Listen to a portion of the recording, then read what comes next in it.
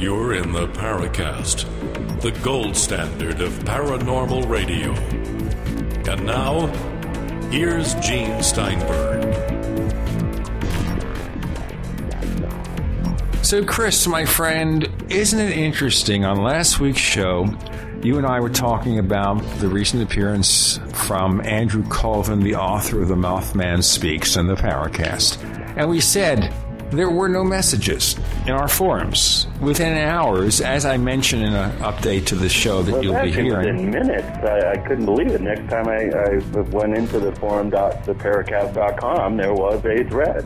Yes, and some critical, some not so critical, but Andy Colvin is in there, and he's punching away. He is being very forthright about his opinions and about his reasons behind his opinions. So it's a really fascinating presentation. Right. But sometimes it's delayed reaction. Yeah, I invite all our listeners to tune in. Forum.theparacast.com. And I know there's going to be a lot of response to this one. We've already had listeners asking questions of our guest, Peter Robbins, who's an investigative writer known for his connection with the UFO field. He's a founding member and advisory board member of the Intruders Foundation, which, of course, was run by the late Budd Hopkins. And we've had him on the show in connection with that book he did called Left at Eastgate, which covers Rendlesham Forest. And we'll get into more about Rendlesham Forest later on in the show. What we know today, maybe has any of the information that's been released by the Ministry of Defense in the UK. Has that helped us learn more about Rendlesham? But now let's talk about Budd Hopkins. And as I said in the brief eulogy I didn't know Budd all that well. Never met him, talked to him on the phone a couple of times, had some email exchanges. Always a gentleman, really pleasant guy. Tell us about Budd Hopkins, Peter Robbins, and how you came to know him. Well, good to be back on the show, guys, although a bit somber this time around. Budd passed away on August 21st, finally succumbing to liver cancer on top of other health complications, and those of us that knew him and loved him miss him very much. I guess, in a way, I'm one of the most fortunate people because we were friends for such a long time, and he was an esteemed colleague, a mentor. I worked for the foundation actually at one specific point when they were able to pay me $8 an hour, and then for many years as a volunteer. So basically you're getting the same salary as all those people they've added to the employment rolls in Texas. Well, exactly. But I chose to work at that rate because it was an honor and a privilege, and I was making a little doing some other things. Also, I guess our biggest connection besides the obvious is that we met when we were both painters. My career was kind of eclipsed by working in theater management and going on to, I guess, what I'm best known for as a writer. And we first met in early 1976, 35 years ago. The circumstances, and this could fill a whole show, so I'll do it as lively as I can. The year before, a series of events triggered the return of what I can only describe as a repressed memory from childhood, something I simply had not been able to address when I was 14 years old and managed to jam back in my subconscious. And 14 and a half years later, it came roaring back.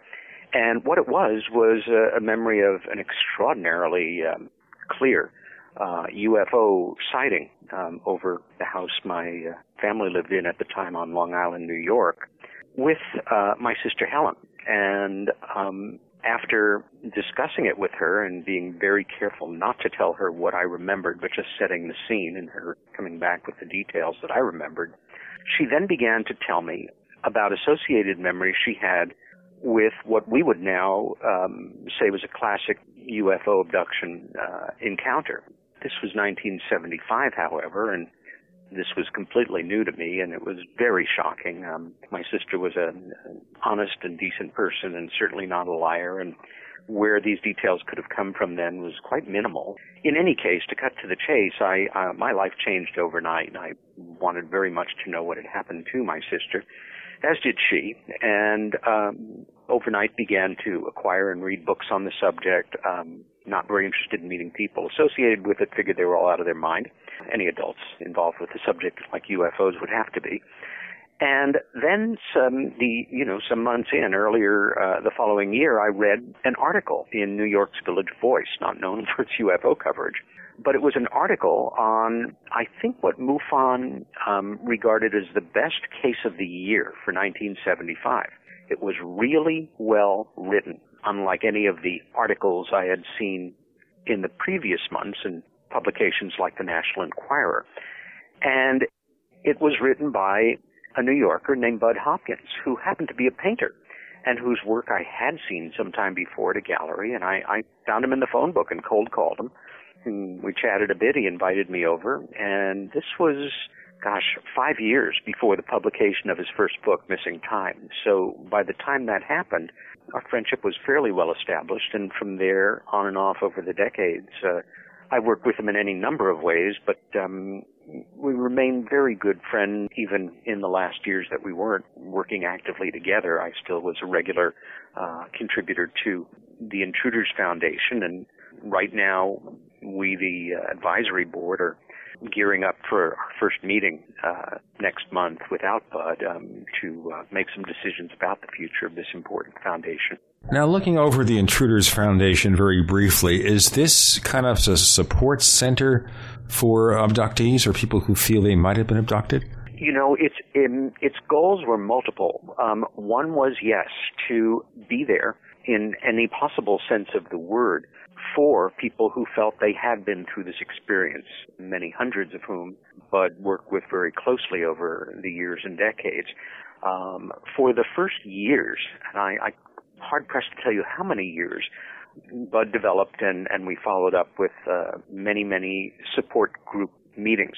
After a fashion, the number of people who wanted to be involved and who legitimately should have been was too big, so we broke it up into a number of support group meetings, occasionally with the absolute agreement of everybody that would be involved. A guest mental health professional might be along, or another specific guest. Everything always remained confidential. This is in no way an attempt to do therapy, a word that's very loaded and often tossed into this. Support group meetings are just that. It was the foundation also has endeavored to research and investigate this and to educate the public as much as possible. Intrudersfoundation.org is the website. There's a smattering of articles on there right now, but I'm hoping that one of the things that will happen is it's almost hard to explain how prolific Budd was as a writer, and an extraordinarily good one at that.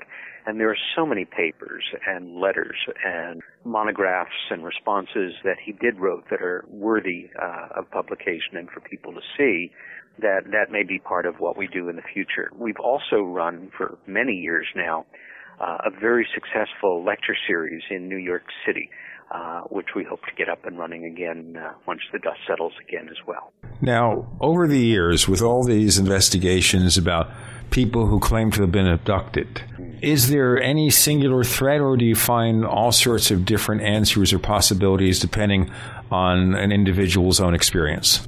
Great question. For me, I'm only 35 years into the subject, so what do I know?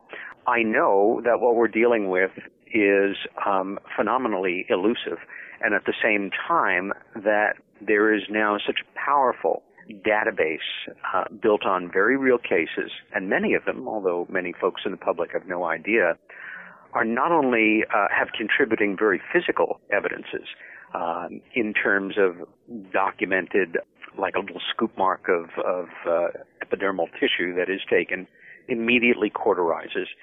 And it often is associated with when little Billy went missing from the 4th of July picnic, through to this implant phenomena, these very foreign bodies that are found subcutaneously in the skin and in places you wouldn't even believe sometimes, a number of which have been extracted and analyzed, and multiply witnessed UFO abduction incidents, the best known of which is witnessed the true story of the Brooklyn Bridge UFO abductions by Hopkins. I want to get into a lot more of that with Peter Robbins. You're talking with Gene and Chris on the Paracast.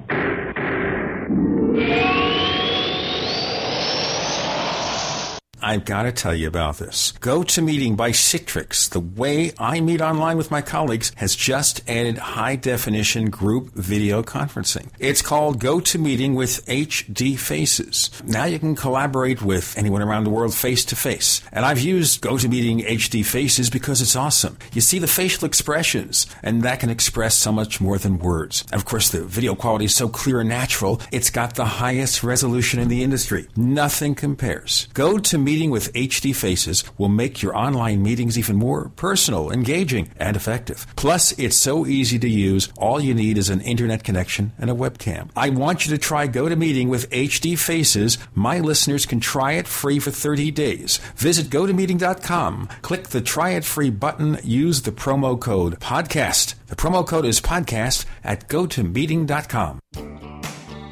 Are you wondering about your retirement portfolio?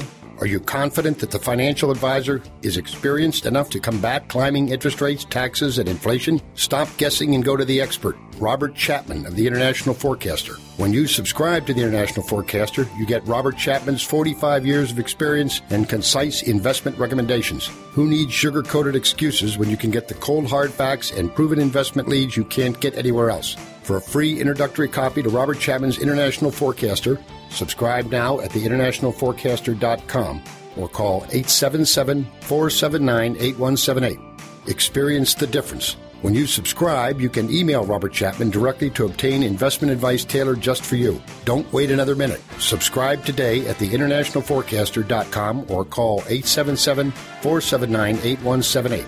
That's 877-479-8178.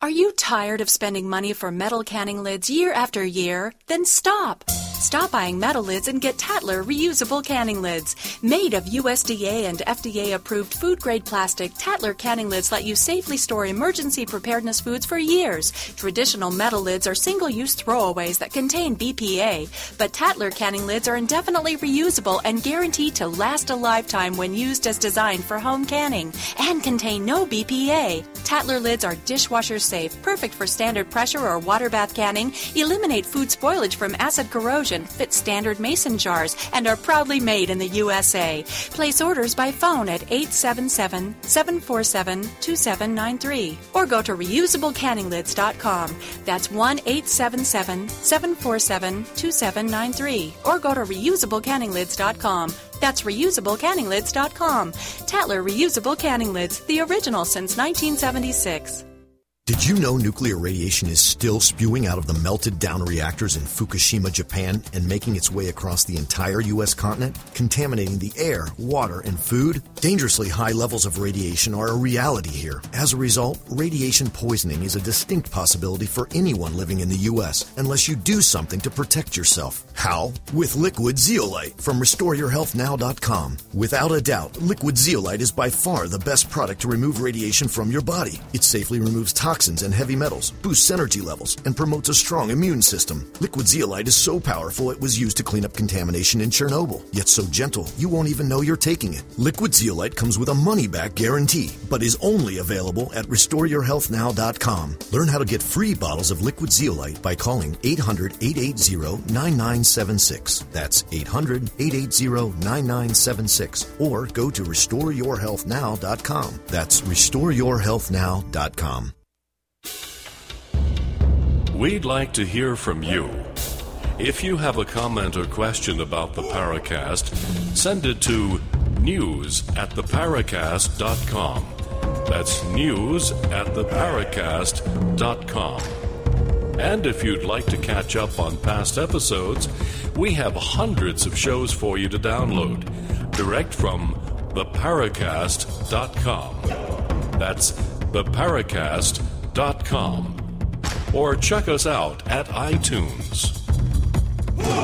We're back. Chris O'Brien's the co-host. I'm Gene Steinberg. The guest is Peter Robbins. We're talking about the work of Budd Hopkins about UFO abductions. Maybe let's do a little bit of myth shattering here. This could be fast answers or short answers, but something to help people understand the abduction scenario, what it means. Sure. Okay, so yes or no, Are all or most abductions things that are ascertained through hypnotic regression? Absolutely not.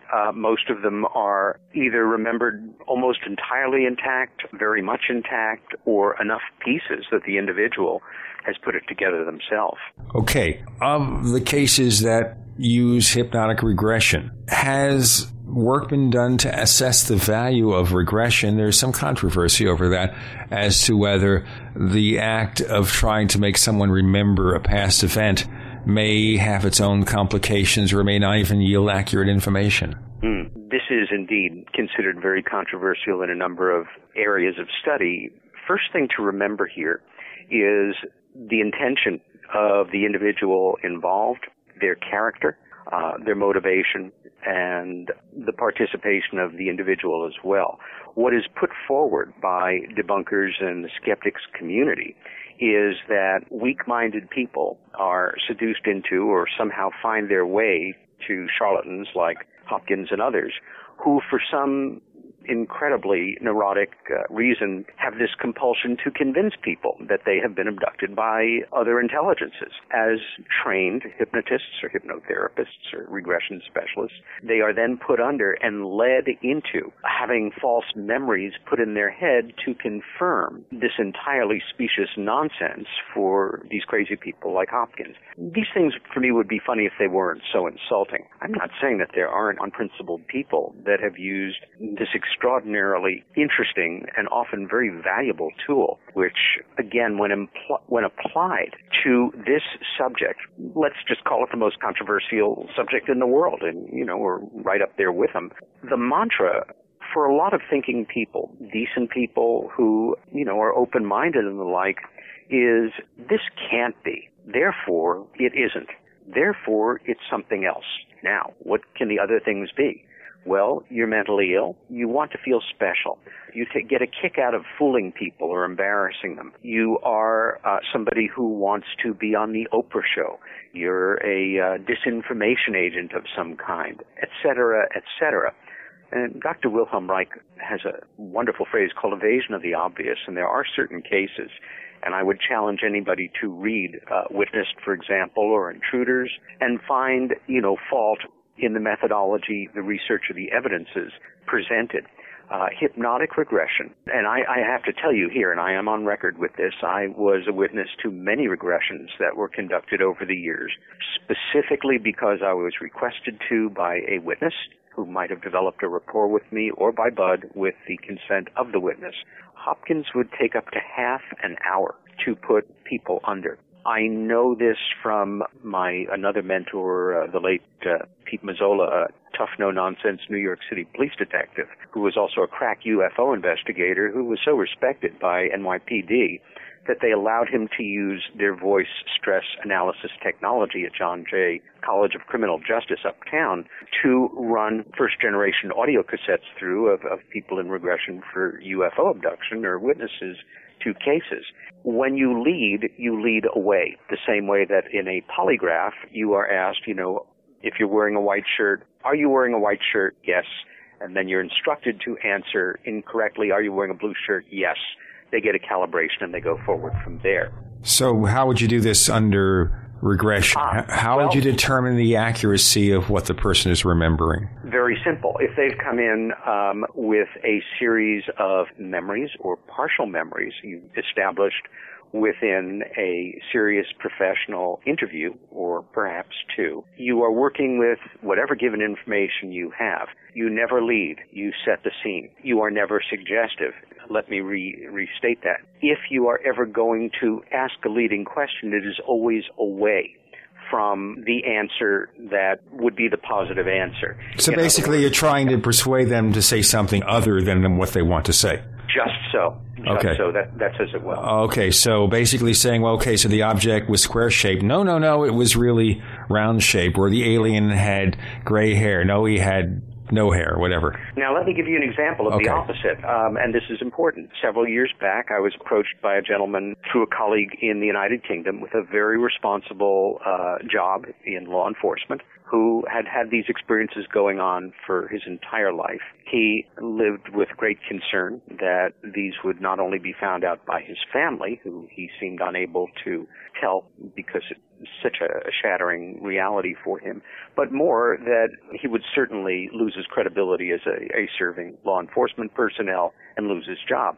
He had gone to see a hypnotic regressionist in the United Kingdom. We asked him specifically after that first session, before the first session, to let us know what he thought, whether or not he was going to continue with him or whether or not he was somebody we should never recommend. And when he completed it, he contacted myself and my colleague and said he seemed very well-meaning. He takes the subject seriously. My problem is I think he takes it too seriously, in that he expressed that he wants to work on a book about it. And as we were getting into the early material and I saw something in the sky, his question to me was, what did the spaceship look like?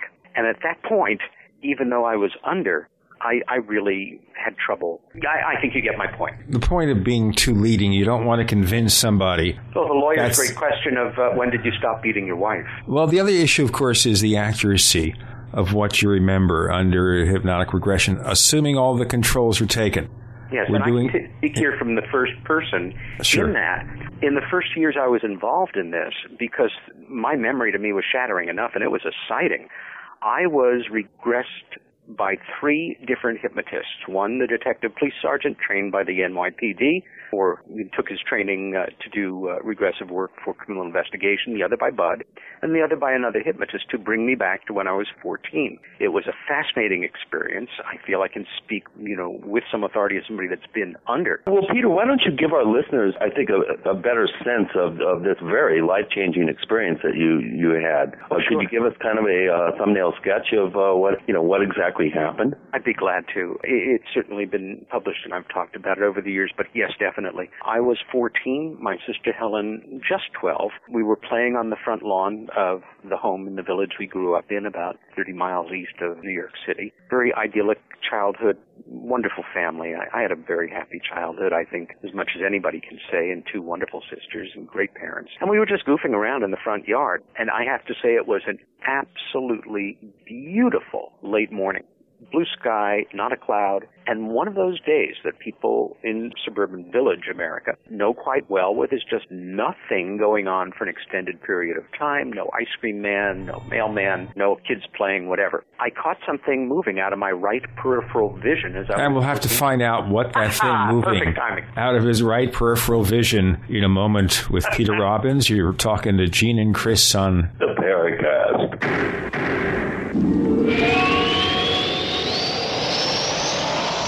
America's #1 source for independent talk radio for over a decade. We are the GCN Radio Network. Neighbors, do you need to bring the final touches to your latest podcasts? Clean up the soundtrack of that holiday video. Mix together a few takes from your last jamming session. Process the audio files of the video game you're creating to sound just right. But look no further. Whatever audio-related task you're looking to perform, Amadeus Pro is the tool for you. It's the Swiss Army knife of sound editing. Go to HairSoft.com. HAIRER soft.com. So here's what happened. I was placing an order online. The site went down. It just stopped responding. It took hours before it returned, but I'd already placed the order with another company. If your site goes down, you could lose business. And if you have a business or personal site, you'll want to know it's easy to run and it will stay online. At iWeb, your site is hosted on one of the most reliable networks in the world. Check it out. iWeb.com. That's iWeb.com. Ready to save? Then you're ready for the Super Summer Sale at Herbal Healer Academy. Herbal Healer has been the leader in quality natural supplements for 23 years. Log on to herbalhealer.com and take advantage of Herbal Healer Academy's incredible savings on 500 parts per million colloidal silver, the best pharmaceutical grade available, and all sizes on sale. Super Male Plex with Uhimbi and Super Femplex for summer toning. Buy glucosamine chondroitin 60 caps, summer sale priced at only $12. Colon Enhancer 250 caps, summer sale priced at just $18. And if your brain's a little foggy, we have a great supplement on sale called Memory Power. Log on and hit the postcard specials link for more super summer savings at herbalhealer.com. As always, new customers get a free catalog with first order. Herbal Healer Academy, healing the world with nature, one person at a time.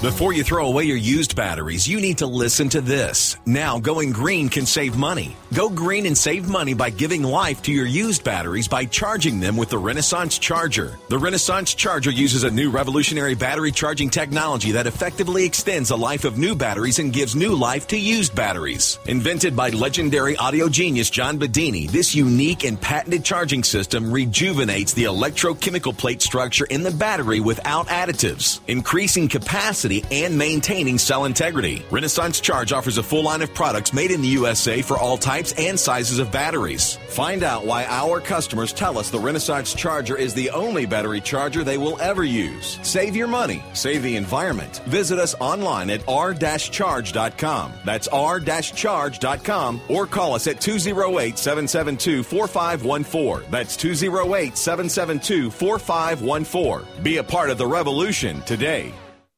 You can't argue with success. And many people have found great success in fighting back colds and flu viruses with Ali C, the world's best garlic extract. So now, it's time to get even more success with the other great quality natural products from Affinity Health Products, like C Energy Liquid Vitamins, Lose and Snooze, and the One Day Diet, or Human Growth Hormone Support, Menopause Specialist for Women, and Joint Specialist. See these and many other quality Affinity Health products for men and women online at affinityhealthproducts.com. That's AFFINITY healthproducts.com. Or call in your orders at 877-888-7126. That's 1-877-888-7126. Trust your health to the makers of Ali C, the world's best garlic extract. Affinity Health Products, the finest and most innovative natural health products available.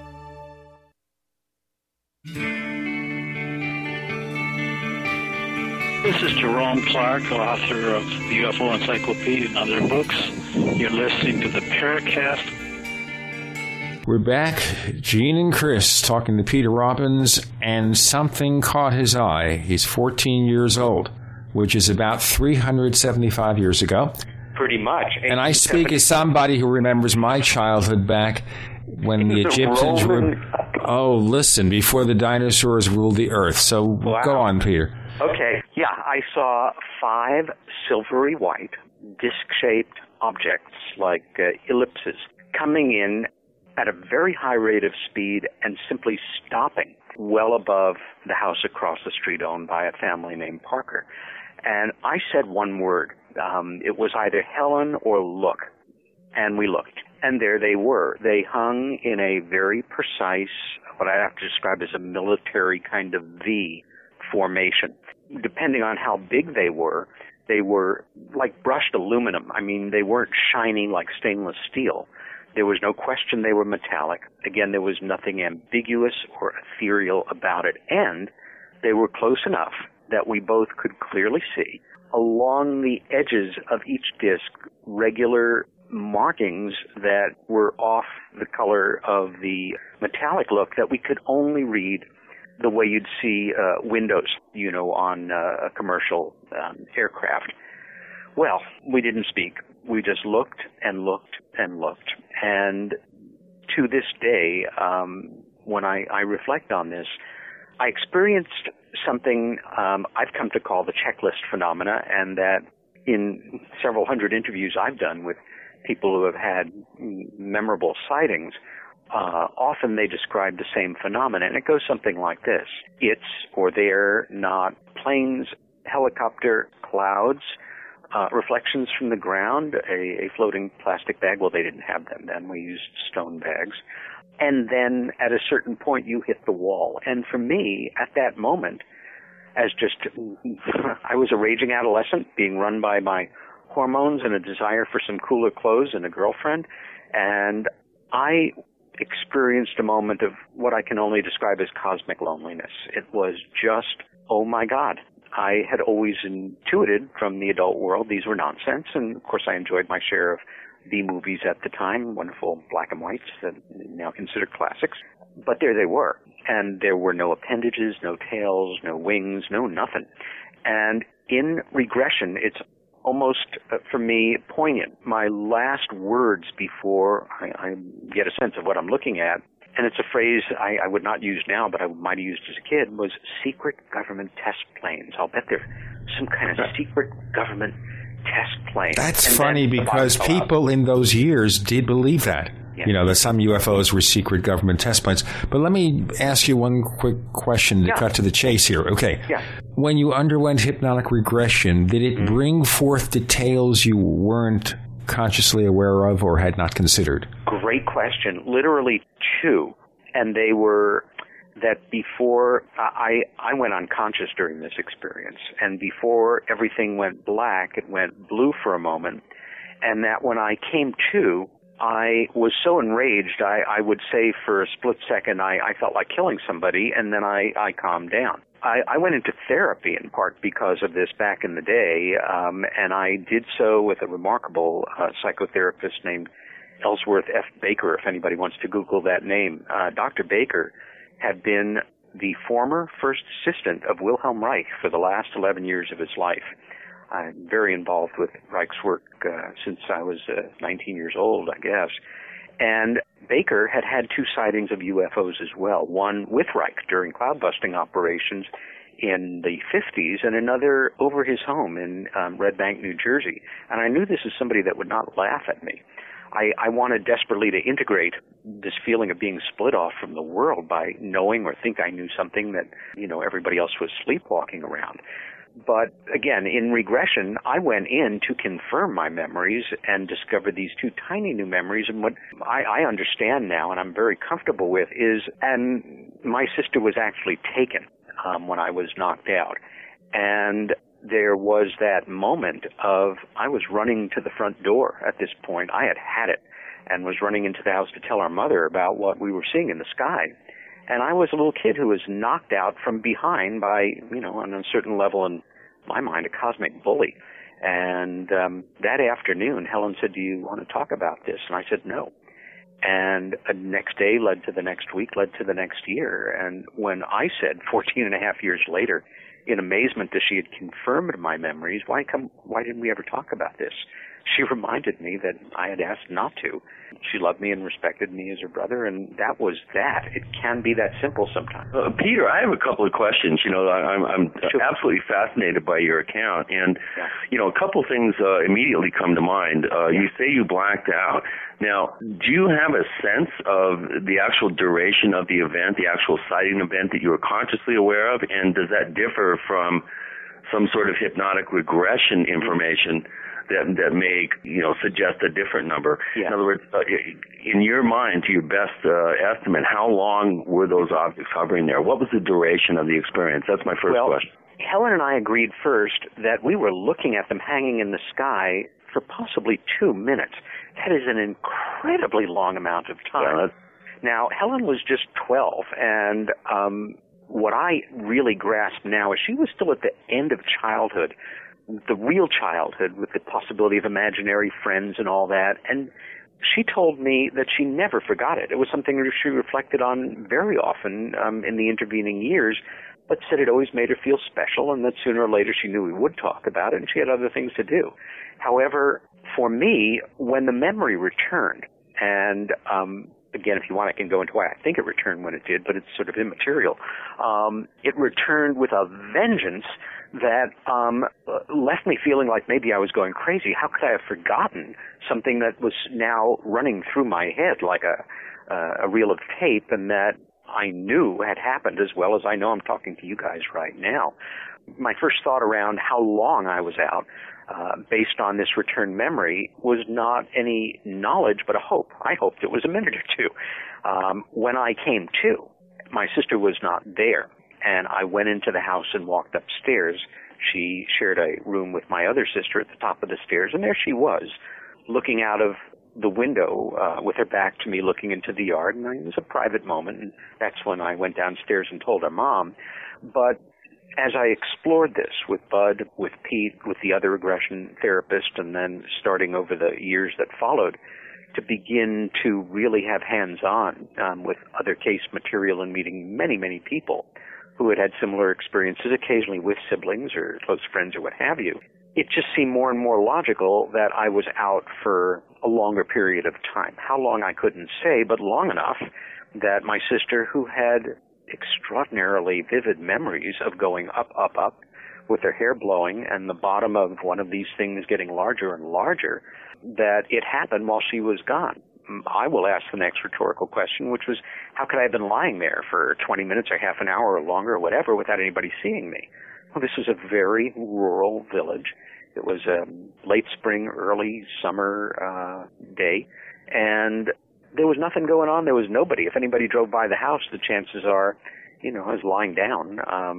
They might not have seen me anyway.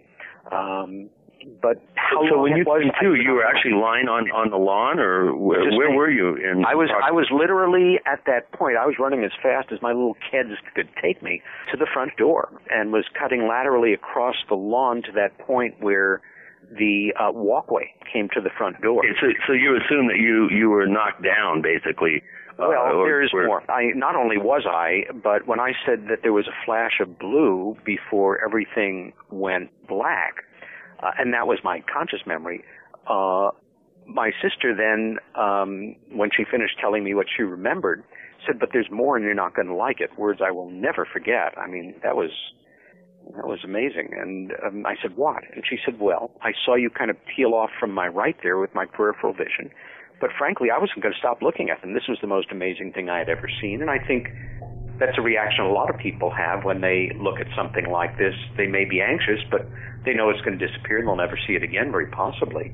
Amazing. So amazing. We'll have to continue in just a moment with Peter Robbins. You're hearing Gene and Chris. You're in the Paracast.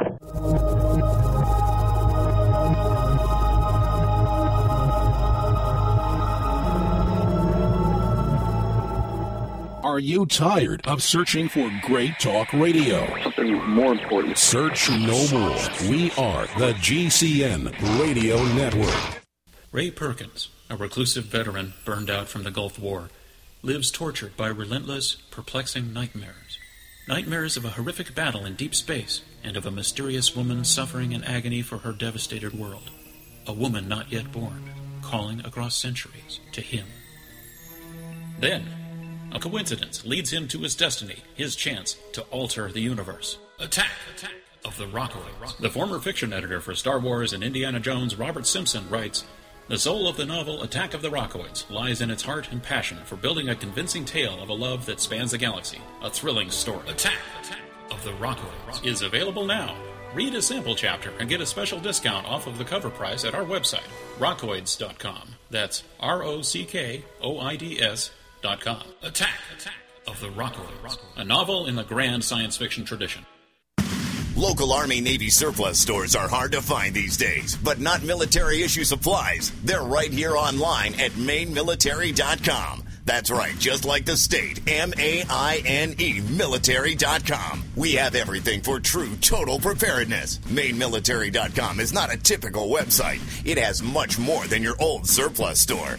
Quality military-issue survival gear like canteens, mess kits, utensils, gas masks, filters, and chemical suits. Magnesium fire-starting tools, strike anywhere, waterproof, and storm matches. First aid kits, splints, tourniquets, parachute 550 cord, military manuals, sandbags by the bale, and a huge Molly assortment of vests and pouches for every need. Call 207-989-6783, 207-989-6783, or visit mainmilitary.com.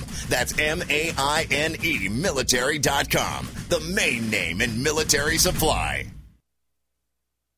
OpticsPlanet.com is where discerning gun owners and outdoorsmen go to gear up. Optics Planet has the best selection of rifle scopes, red dots, night vision, holsters, bags, and tactical gear on the planet, with always low prices, free shipping on most orders, and expert customer service. Go to OpticsPlanet.com/GCN to get a free gift with purchase. That's OpticsPlanet.com/GCN, or call 800-332-OPTICS, 800-332-6784. Hi, this This is Ted Anderson. Have you ever wondered why banks, stockbrokers, investment advisors won't talk about gold IRAs? They've been available since 1986, yet the financial industry won't recognize the value of gold for your retirement. Gold has outperformed paper investments, yet no word about IRAs. If you would like to have gold for your retirement, call 800-686-2237. Don't get left behind by rising inflation and low returns. Call 800-686-2237. Secure your future and call 1-800-686-2237.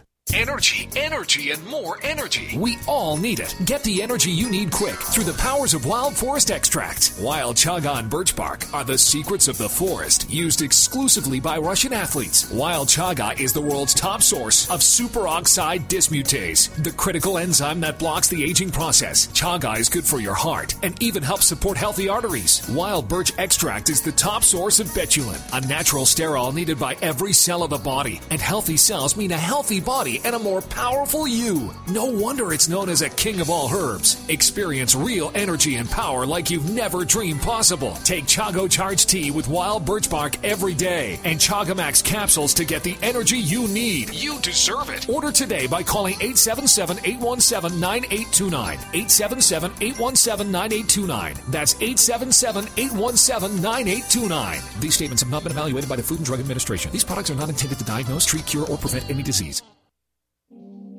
Hi, this is Don Ecker, and you are tuned into the Paracast. Let me tell you what, you're going to hear stuff here that you probably won't hear anywhere else. Hear that, George Snorri?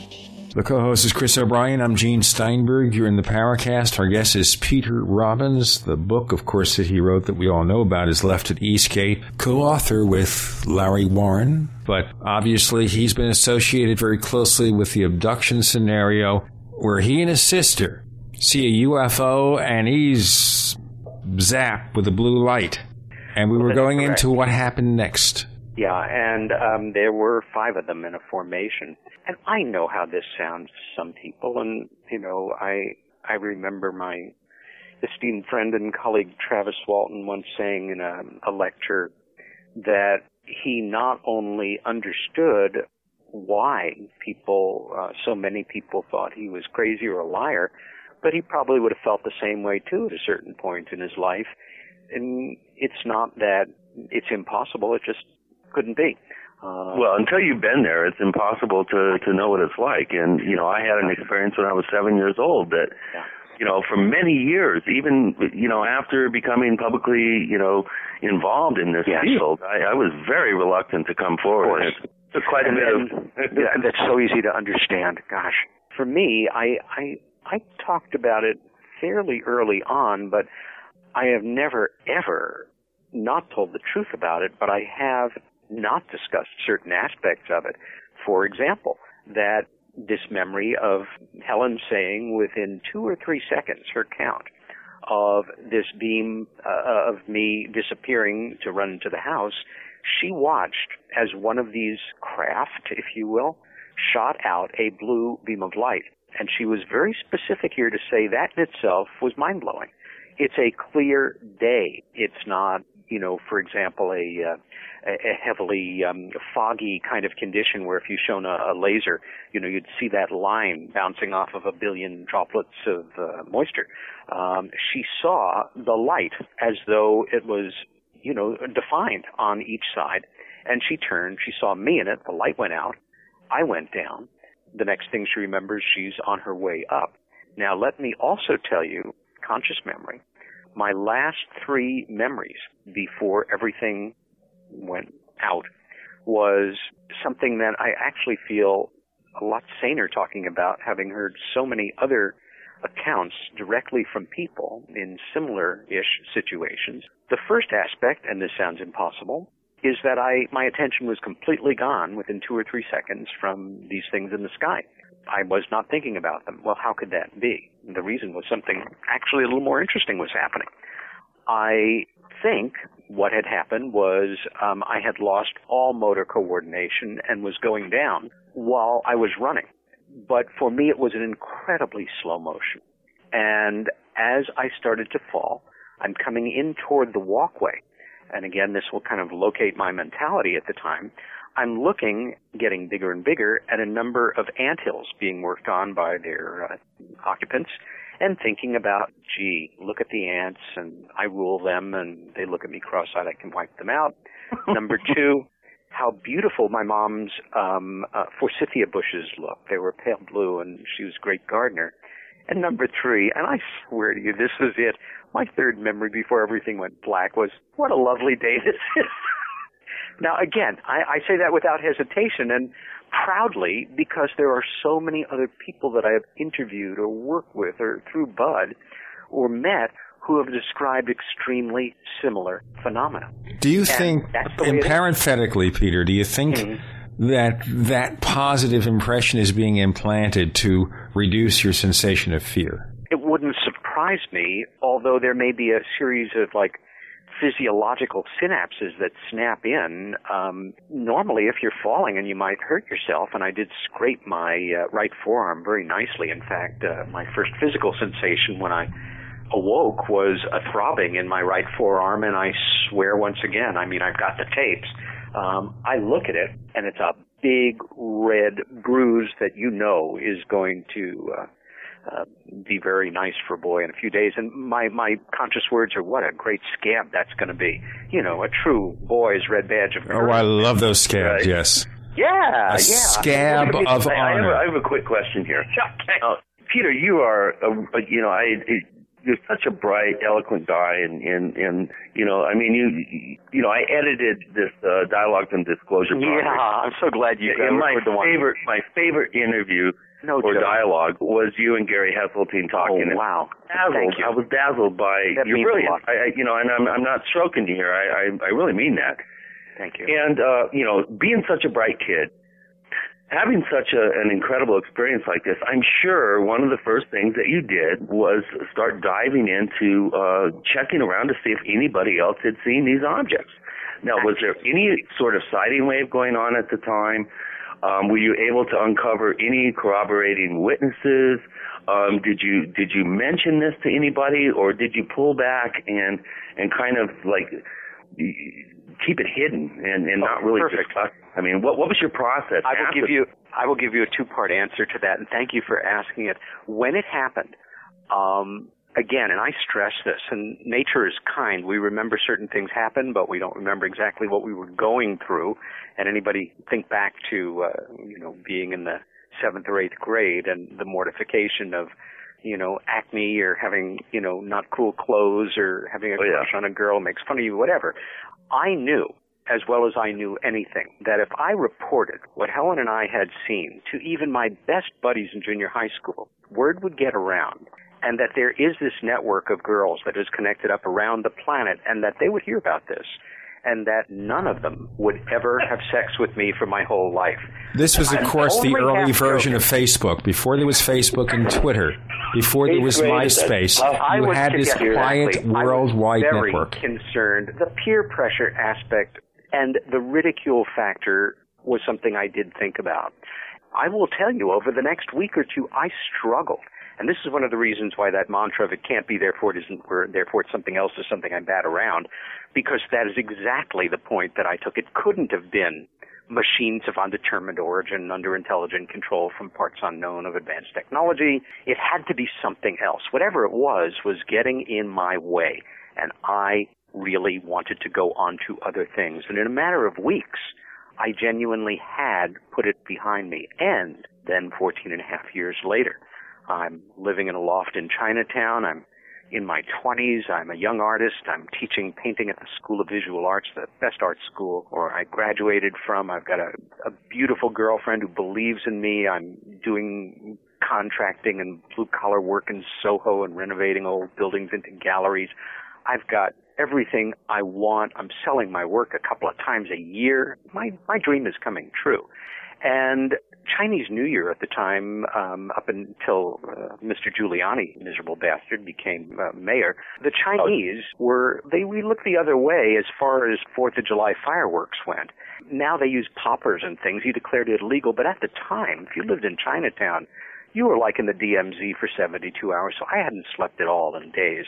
And I had also just gone through a portfolio of drawings that my grandmother had saved for me and given to me not long before, of drawings I had done as a child. And I think these things, in a way, came together. And the other most important thing is I guess my mind was simply ready to begin to address it. Now, once the memory returned, yes, the answer to your question was I was able to get access to the newspaper morgues of the Newsday, the paper I grew up with, as well as the New York Times, and the Long Island Post. I was able to locate the event as well as I could in June of 1961.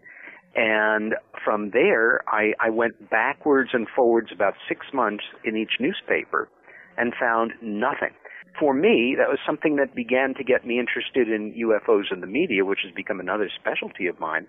If you're going to see a UFO, are you going to call the newspaper and report it? Oh, they're going to love that. These things, unless it's a mass sighting, they often do not get reported because people are reticent to do so. Certainly were then, and certainly to a degree are now. No, it makes sense. Having gone through, it's a different but similar experience, I definitely can appreciate that. Well, let's move on. I mean, I think you've really established or reestablished for our listeners your absolute fascination here. Let's go back to your work with the Intruders Foundation and then later on, I have a couple of questions dealing with Rendlesham, and obviously we need to carve out some time for that particular subject as well. But what I was doing, Chris, before we were doing that was to kind of just do a little more myth busting about abduction investigation and results, get people more acclimated to what's really going on, and then we can go into more of the work of the Intruders Foundation, some things we've discovered and some things that are left out there on the table that we don't fully understand. The guest is Peter Robbins. The book is Left at Eastgate, co-author with Larry Warren about Rendlesham. He's also a board member of the Intruders Foundation, founded by the late Budd Hopkins. I'm Gene Steinberg. The co-host is Chris O'Brien. You're in the Paracast.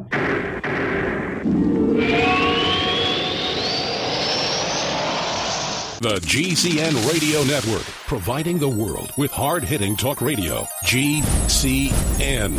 Great talk radio starts here. Hi, this is Ted Anderson. If you own an Apple iPhone and love to listen to your favorite programs on GCN, I've got good news for you. I'm proud to announce that GCN has a brand new iPhone app available for our dedicated listeners at GCNlive.com. Listen to your favorite hard-hitting GCN programs live or on demand right on your iPhone. And the best part? The GCN iPhone app can be yours absolutely free. Download the iPhone app today by clicking on the banner at GCNlive.com. Again, that's GCNlive.com. We the people grow cotton, weave fabric, engrave ink, embed strips and fibers to protect from counterfeit and carting to a private bank, having it led back at interest, forcing taxes to service debt. This capitalism, or was Jefferson correct when stating a central bank issuing the public currency is a greater menace to the liberties of the people than a standing army? Ted Anderson, I'm placing a free silver dollar in a book that explains our monetary system. Call for your copy, 800-686-2237. It's time to understand the system. Call 800-686-2237. That's 800-686-2237.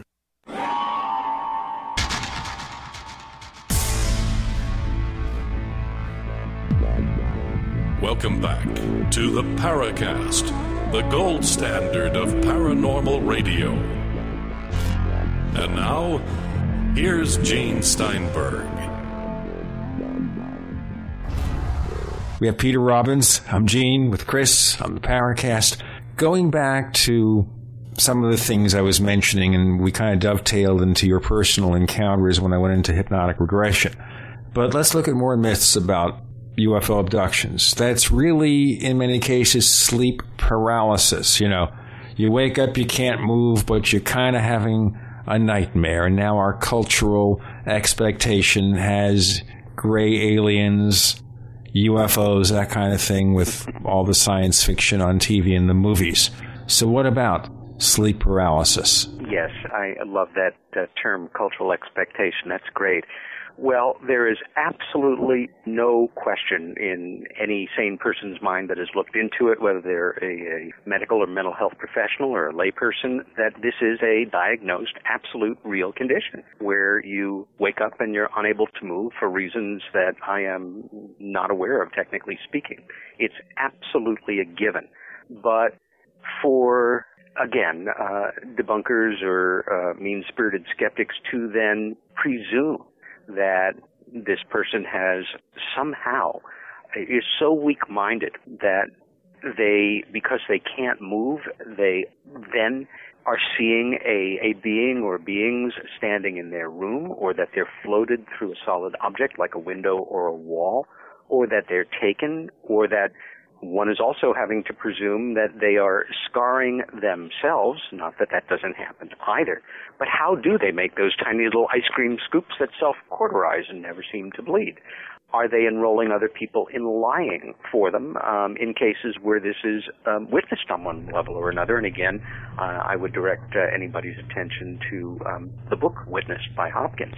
The point being here is that you can't dismiss, though, the fact that sometimes mental health issues are responsible for some people thinking they're being abducted. Well, that would be not just naive, it would be extremely poor deductive method and absolutely unethical. The fact is that of people who have had these experiences, I would expect that there is an appropriate breakdown among those people of people who have had any number of situations, problems, whether or not they smoke or drink or are, neurotic on some level or another. However, one thing I will always be indebted to Dr. John Mack for was as a distinguished professor of psychiatry and a clinician, Pulitzer Prize-winning writer and co-founder of the psychiatric wing of Cambridge Hospital in Boston. John, who also worked with abductees, although we disagreed on many things, he was qualified to and did run standard psychological tests on the people that came to him. And in every case, and not almost every case, except for this extraordinary series of memories and experiences, they absolutely tested out as normal people and representative of the population at large. So there's no specific class of people, racial characteristics or anything else, income levels that are more or less prone to being abducted? Well, in fact, it's just the opposite. For me, that was most clear in years of attending support group meetings in New York City.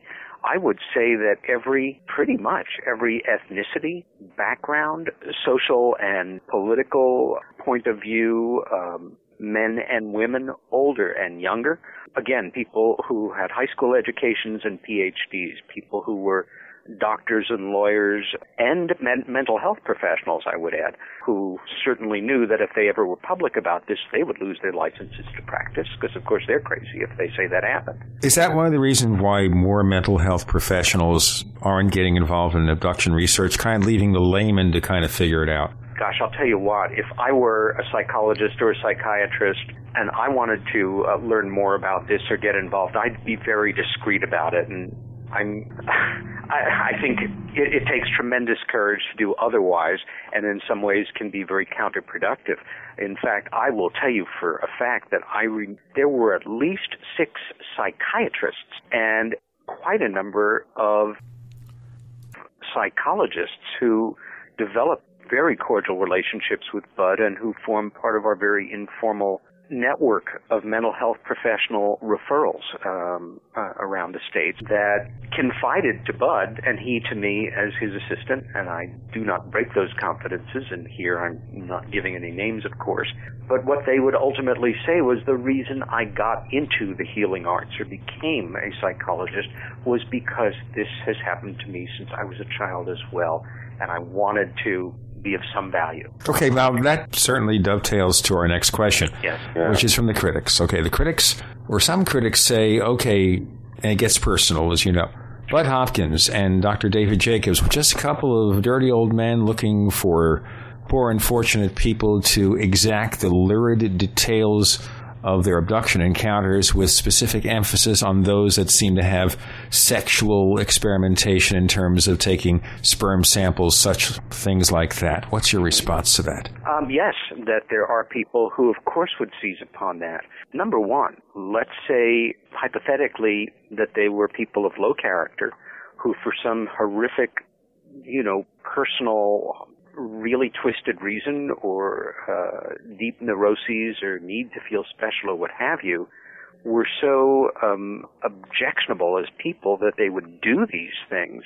This, I would imagine, number one, should be actionable legally. Number two, Dr. Jacobs, who just retired from his post as a very popular professor of history at Temple University in Philadelphia, should have certainly lost all credibility as an academic and been fired by the university. And in fact, some of the attackers have tried to do just that, completely without success. But the other thing is, again, trying to pull back a moment here and be as objective as I can as somebody who is just listening to this show, trying to take in what we're talking about and whether or not we're joking or delusional, or maybe, God forbid, this is something that might be going on.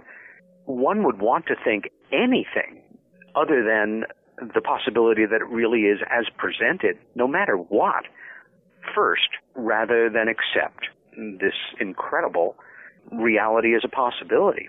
So on a certain level, I appreciate that there are people that are going to at least examine that point of view, but to then maintain it, I think we only need to look to the history of some of the true pioneers of science and other areas of discovery over the millennia to see that, they were the ones who were the most attacked in their time. You have somebody like Copernicus, who was imprisoned by the Roman Catholic Church in the 1590s for stating that he felt the earth went around the sun. And after 6 years, he was burned at the stake as a heretic. I'm pleased to report that in the last few years, the church has apologized and said that may have overreacted a bit. It's a bit too late. Yeah, well... I think Wilhelm Reich is another perfect example. Well, yes. In fact, he would be an example that I'd be glad to devote a whole show to. That is an area of specialty research and investigation for me that precedes this. In fact, last month I had the great honor of speaking about Reich and UFOs at a conference on his work and discoveries in central Greece. I've lectured on this in France and different Reich conferences around the world over the years. Well, I think part of this situation here, too, is that you wonder about people who take these very extraordinary events and turn them into lurid tabloid-style headlines. Mm-hmm. And you have to think nobody is above criticism. I mean, we can take the work of a Budd Hopkins and Dr. David Jacobs, and we can say, well, they did this right, they did this wrong, and that's legitimate to say. They should be analyzed. The only way we're going to understand what's going on is to analyze the work that's being done, and if they've made mistakes, fine, take that evidence and don't use it. We'll get into more of this on the Paracast with Gene and Chris. We're talking to Peter Robbins, co-author with Larry Warren of Left at Eastgate. That's the Rendlesham book. And, of course, you're always in the Paracast.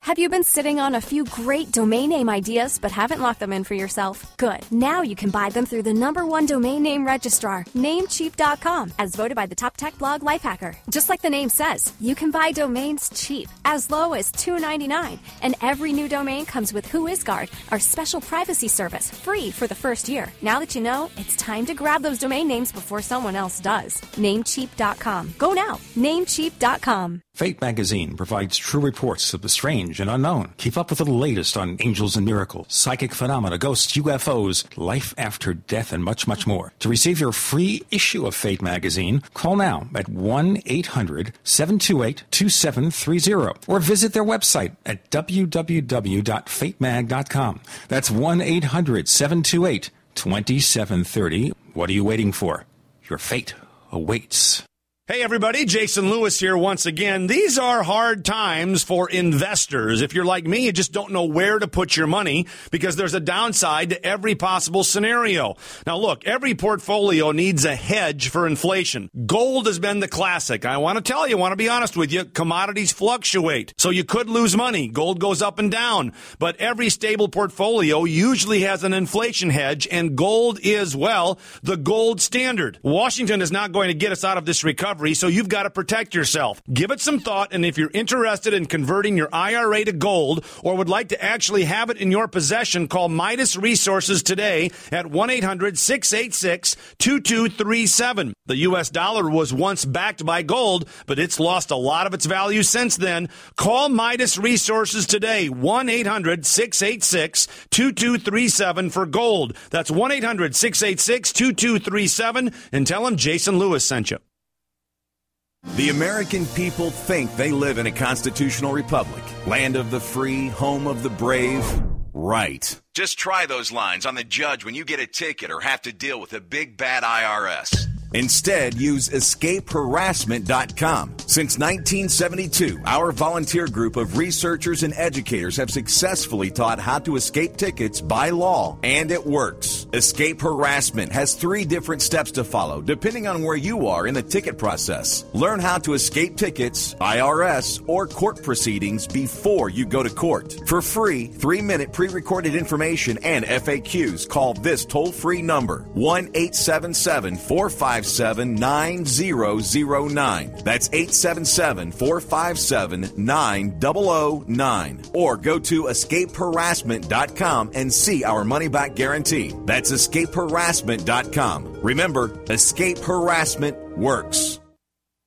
The food storage industry leader has done it again. Introducing FDG Clubs and Survival Bucks from the Freeze Dry Guy. For over 39 years, the Freeze Dry Guy has served various government agencies and the private sector with the finest in storable foods and emergency rations. If you've wanted to build emergency food supplies but couldn't afford it, now you can. Go to freezedryguy.com, click on products, and look for the Freeze Dry Guy Clubs to pay as you go. Now you can build food storage without going into debt. Choose from a payment range of $95 to $450 per month. Our clubs work with everyone's budget. Plus, when you join Freeze Dry Guy Clubs, you'll get additional rewards. For example, this month, get 10% back in Survival Bucks on all purchases in the Freeze Dry Guy product line, plus free shipping within the lower 48 states on any order amount. Hurry, go to freezedryguy.com or call 866-404-3663. That's freezedryguy.com or call 866-404-3663. The Freeze Dry Guy, the best you can buy.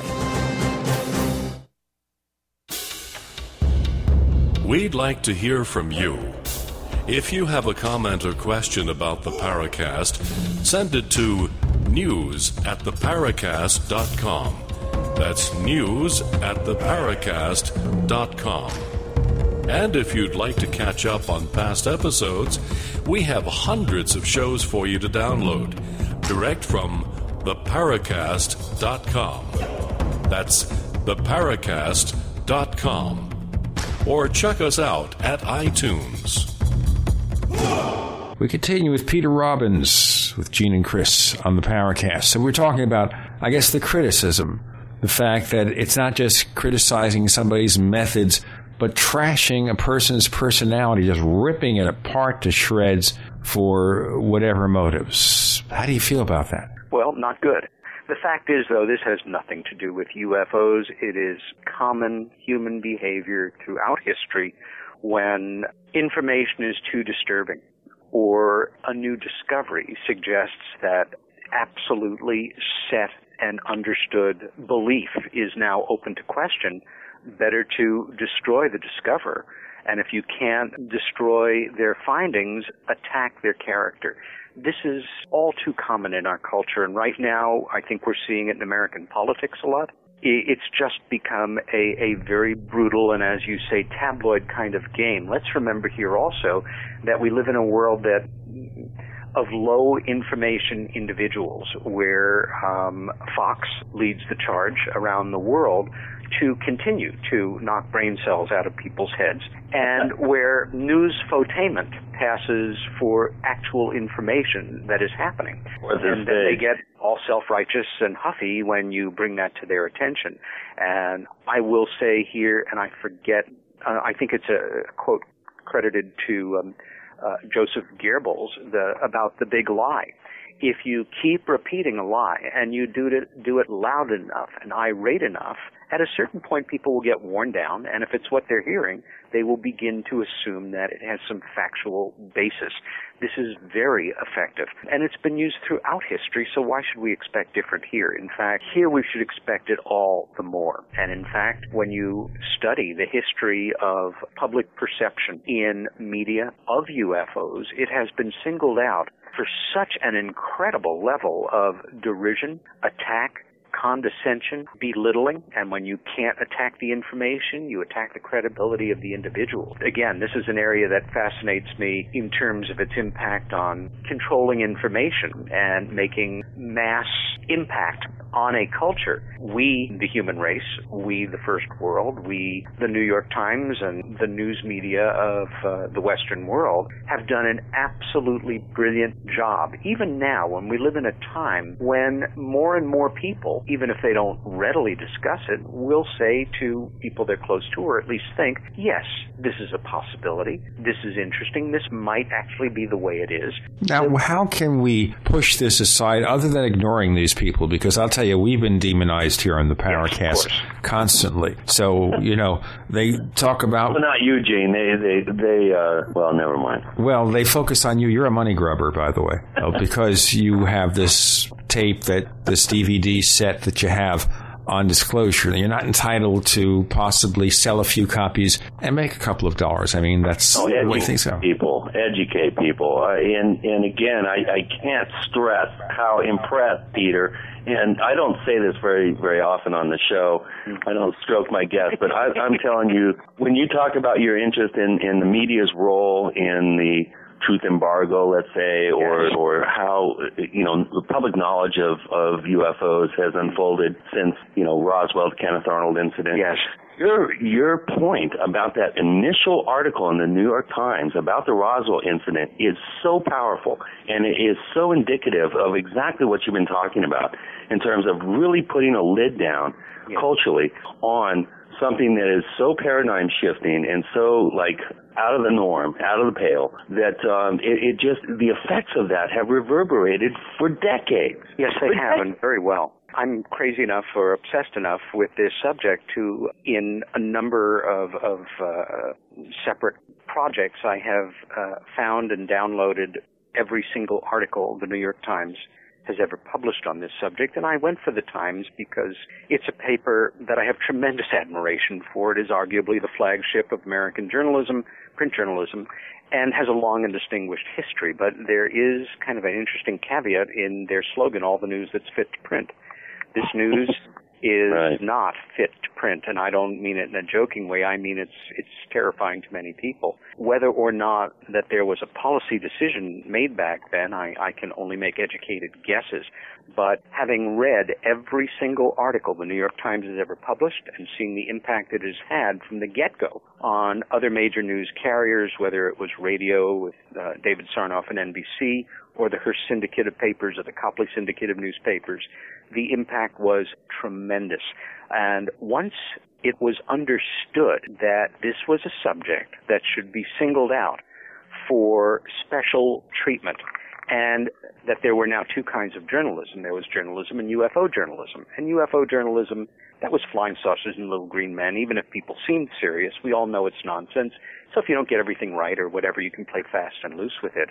But I observed very specific patterns in the way the reportage was twisted, whether it came in a series of articles or one article. So would you suggest then, Peter, that this way of reporting UFOs, was that something that just everybody fell into that habit? Or was this mandated by management, the big corporations who also support the politicians? I think we can deduce that once the initial reporting got out there, and that first week, because again, the Times completely ignored the Kenneth Arnold sightings, but the day after the Roswell announcement that in fact a disc had been recovered, the day that poor Jesse Marcel Sr. was humiliated and never was quite the same for the rest of his life, the poor man. The Times seized on the story and attacked its credibility. They did such a number, and that became policy. Now, my point is, however it happened, and I have no idea how, I have my ideas and theories, but once the major papers began to cover this subject in a condescending way, the signal was sent out to the news media. The only ones who didn't pick up on it and who still don't are local newspapers, who overall do serious reportings of local sightings. Now, signal in what sense? Do you think that the government sent the signal, or is it the publishers talking amongst each other? All that needed to be done, as far as I'm concerned, from wherever the lead came. And I will send you an extensive paper that you can post on your site here. I think it'll be better than trying to use all our time to explain the theoretics. But for me, once it was established that the subject is silly and should be covered in a silly way, editors, publishers, and certainly reporters, who wants to buck the system? You know, you want to be the one to report that it's serious? You're going to be a laughingstock among your colleagues. Make no mistake about it. You'd be like Frank Edwards, a newscaster on radio, who lost his gig. Well, Edwards is a whole nother case. He ended up being the most influential radio broadcaster about the subject of his time in the 60s. He was the person who first brought Donald Kehoe on the air and made this a serious topic of discussion. He wrote several New York Times bestsellers. Sure. And although I have looked into and done a whole separate amount of research on alleged deaths that are somewhat suspicious of people who have been involved in the work, most of which I think were either coincidental or just sort of conspiratorial wish fulfillment, I do have some very serious questions about Edwards' passing. I want to ask you about that because I did know Frank Edwards slightly. My goodness. Yes. Oh, my goodness. We're talking to Peter Robbins, and you're hearing Gene and Chris. You're in the Paracast.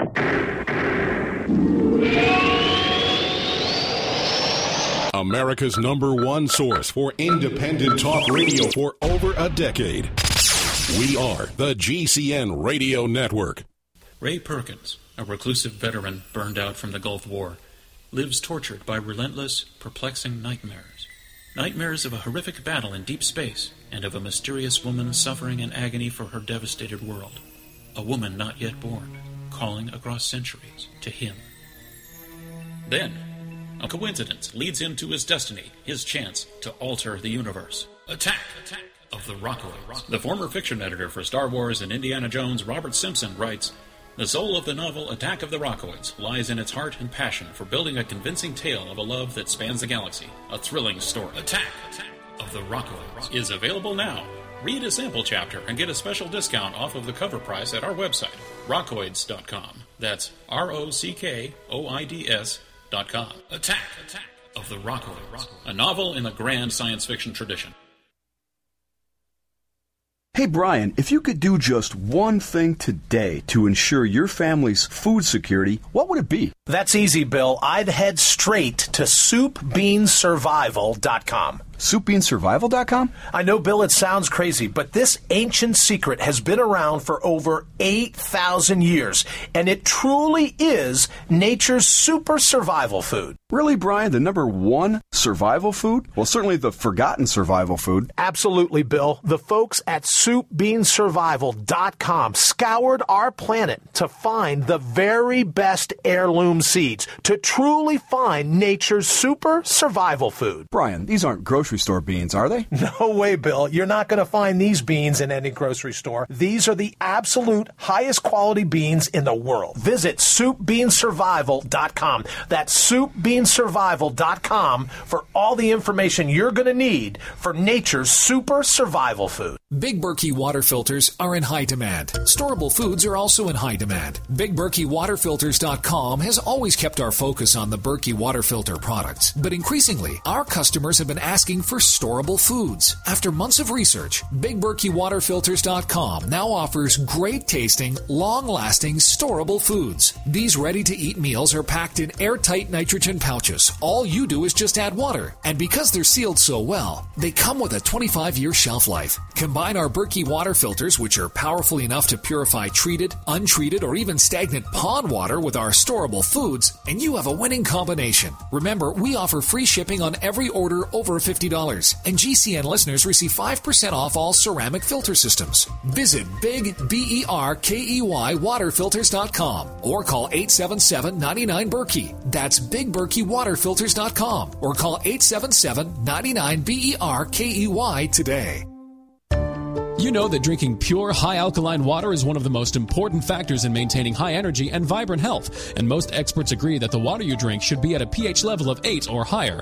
AlkaVision Plasma pH Drops, available only at alkavision.com, combine a unique formula of most alkaline minerals available. AlkaVision Plasma pH Drops alkalize your water, ridding the body of harmful toxins and acid, helping you to regain your energy and health. Alkalizing your water by simply adding 10 drops of AlkaVision Plasma pH Drops helps the body to rid itself of acidic waste, increases oxygen, and raises the pH of your body to optimal levels. And bacteria and viruses cannot survive in an alkaline high pH environment. Order your bottle of AlkaVision Plasma pH Drops for only $29.95 at alkavision.com. That's ALKA Vision.com or call 269-409-1776. 269-409-1776. Alkalize your body. Supercharge your health at alkavision.com. Hi, this is Ted Phillips, listening to the Paracast, and it's as good as it gets, believe me.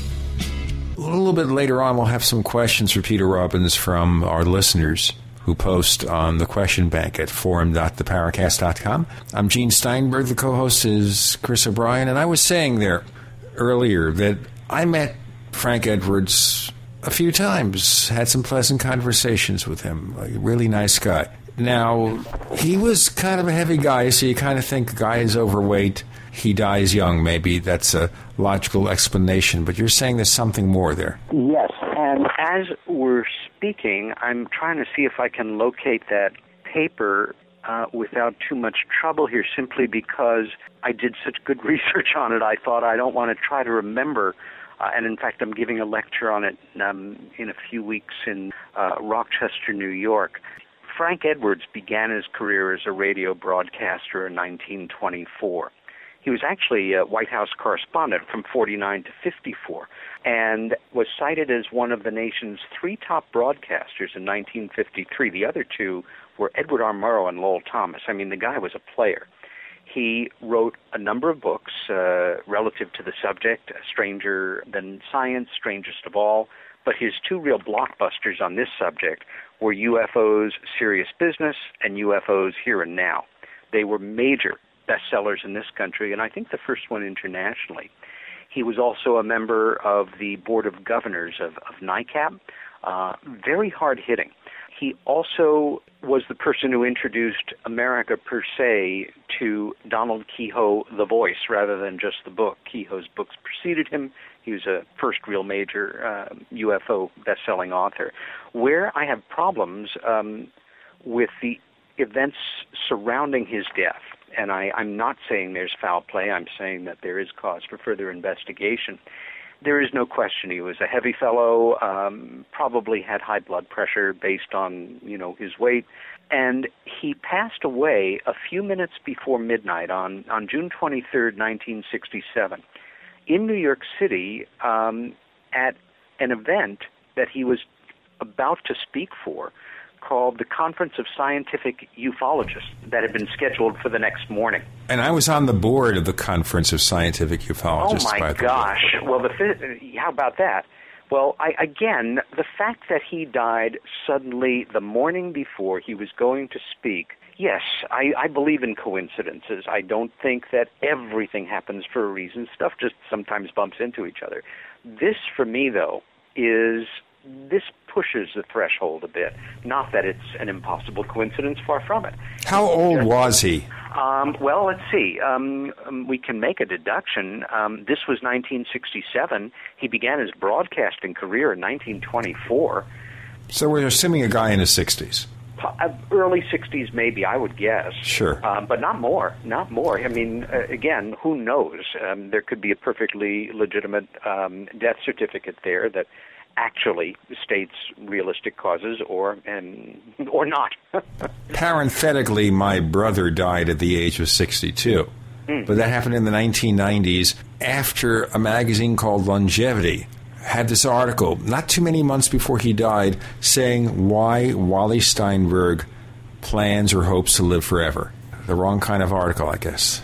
Well, how irony. Here's another thing, too. He passed away a few minutes before midnight on the 23rd of June, or possibly a few minutes after. And if it was after, it would have been on the exact 20th anniversary of the Kenneth Arnold sightings. Again, the chances are 1 in 365. I mean, it's not a 1,000,000 to 1 shot. But these two things taken together, for me, signal that further investigation is warranted. Not that he was murdered for what he knew about UFOs. Never jump the gun.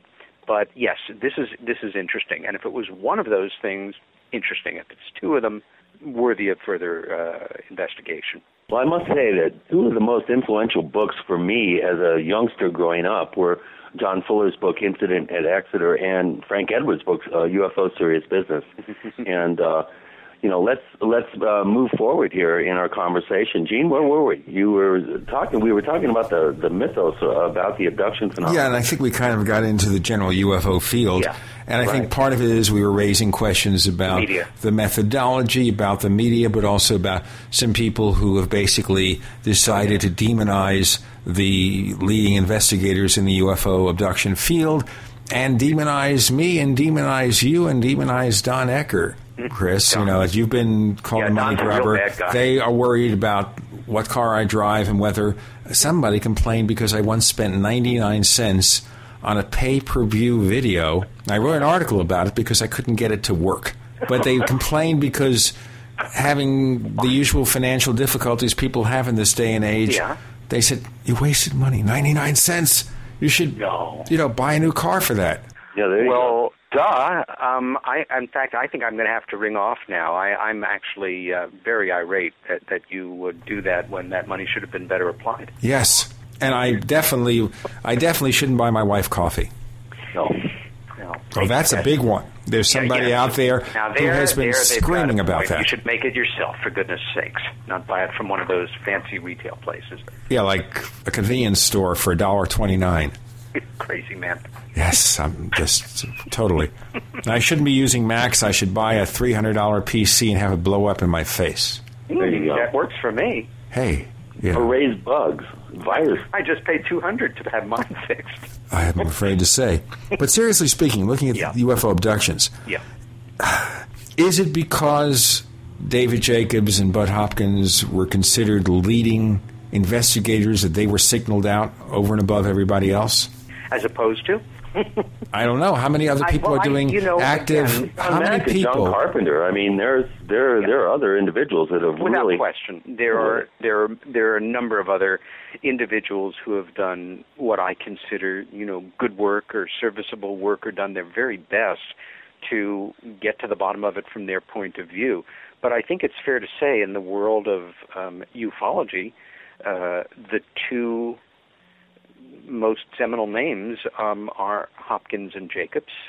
They really pioneered the territory, and all I can say, without belaboring the point, is read their works and make your criticism based on the works that you've read. I'd also suggest one of the finest books on the subject, and one of the lesser-known ones, is a book called UFOs and Abductions, Challenging the Borders of Knowledge. It's a particularly important and unique book in that it was published by the University of Kansas Press. Now, university presses are notoriously skittish about this subject, and the fact is that this is a very courageous book, except for, I think, Budd's paper. Everybody in the book is a PhD.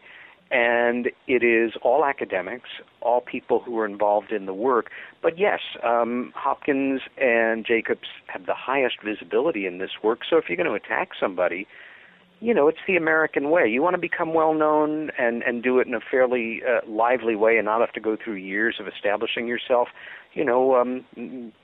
shoot somebody better known, allegorically or actually, and all of a sudden you're famous. Wow.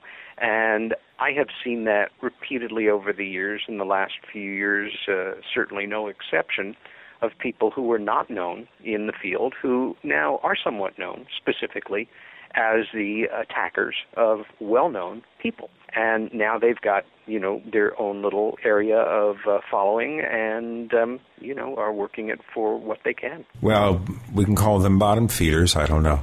But okay, so here's the point. Who's going to take over this research?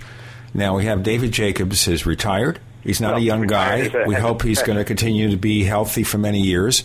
Right. Budd Hopkins just passed on. We have the situation here where we have to find the next generation of researchers. If we're going to evaluate the works of these people and decide one way or the other what can go, what can stay, where can we take it from here, let's figure out what's happening.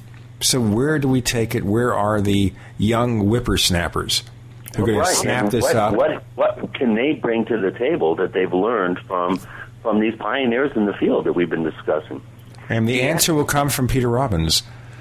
In just a moment, you're listening to Gene and Chris, and we'll have more on the other side of the Paracast.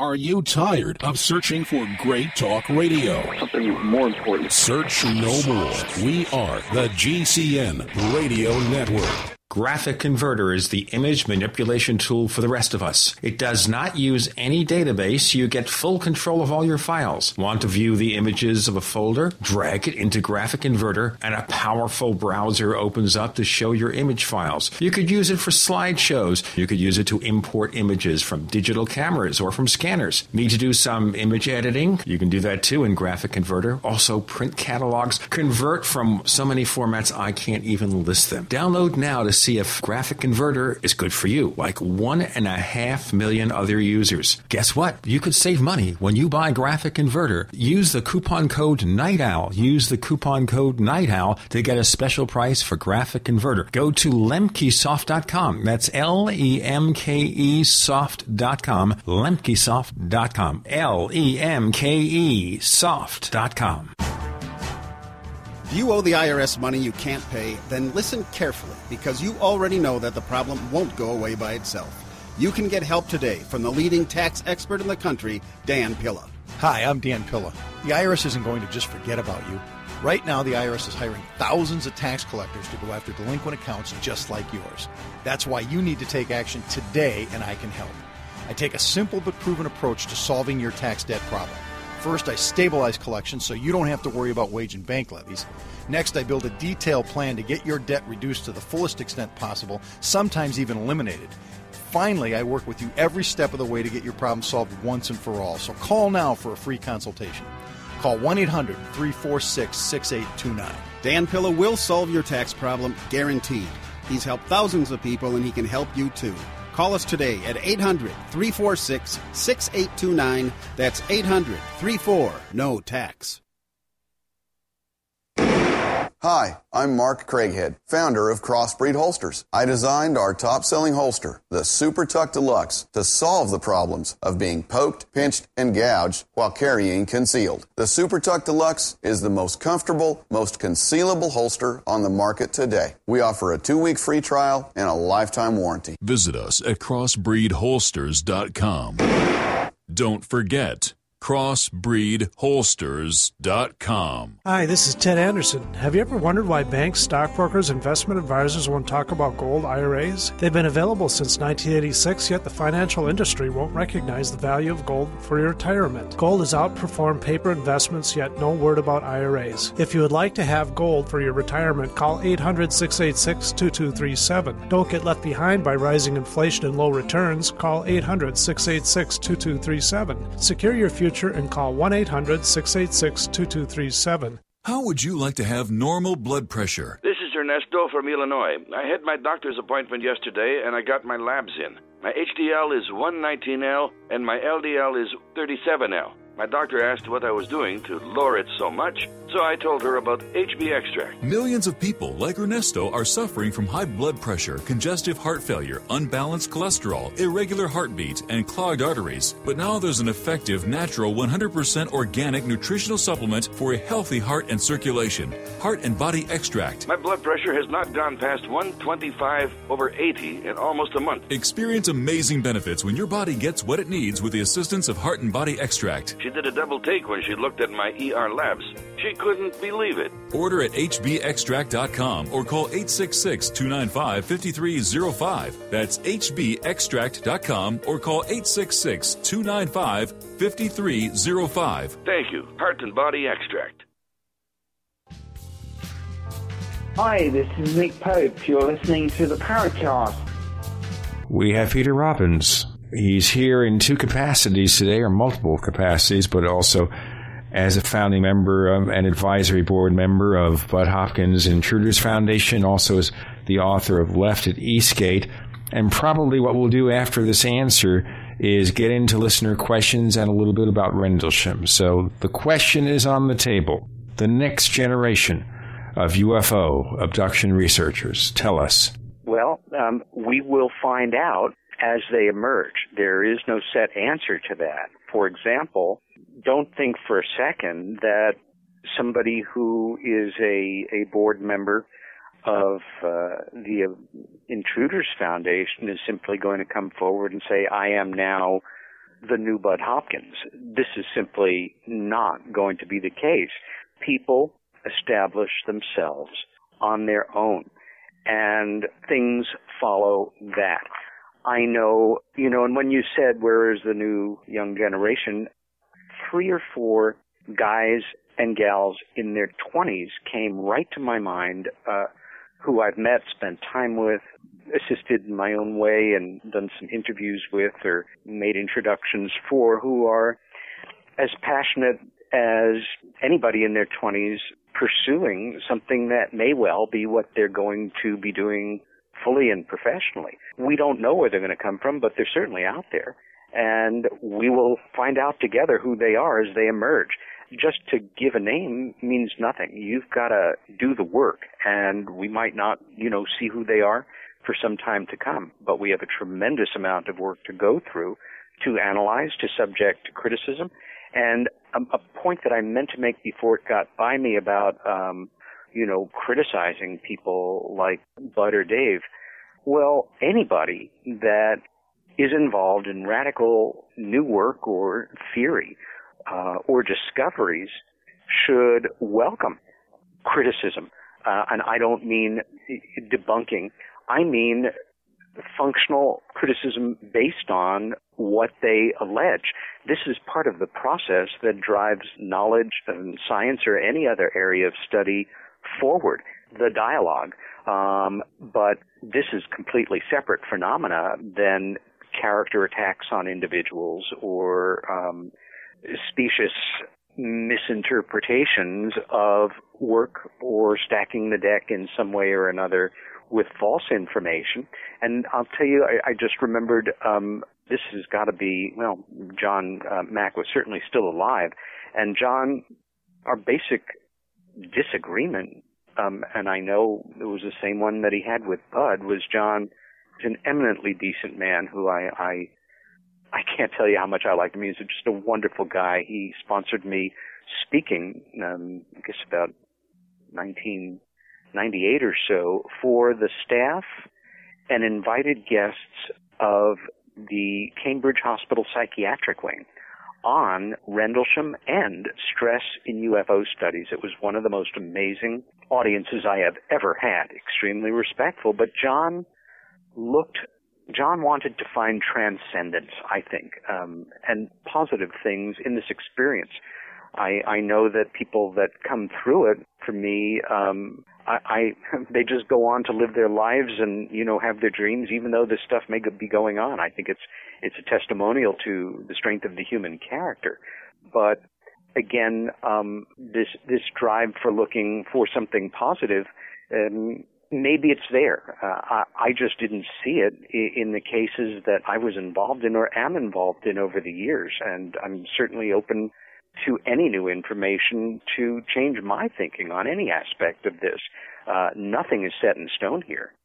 Chris, you want to get into some of the questions from our listeners? Right. And, I think, Peter, you just did a good job answering a couple of questions,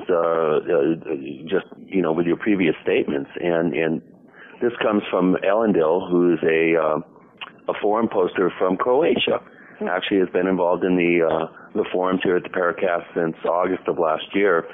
And he just asked about your opinion on the current state of abduction research, and I think you've answered that pretty well. Yeah. But he brings up an interesting point, and that is, how do you feel about the questions that have been raised about, investigative protocols?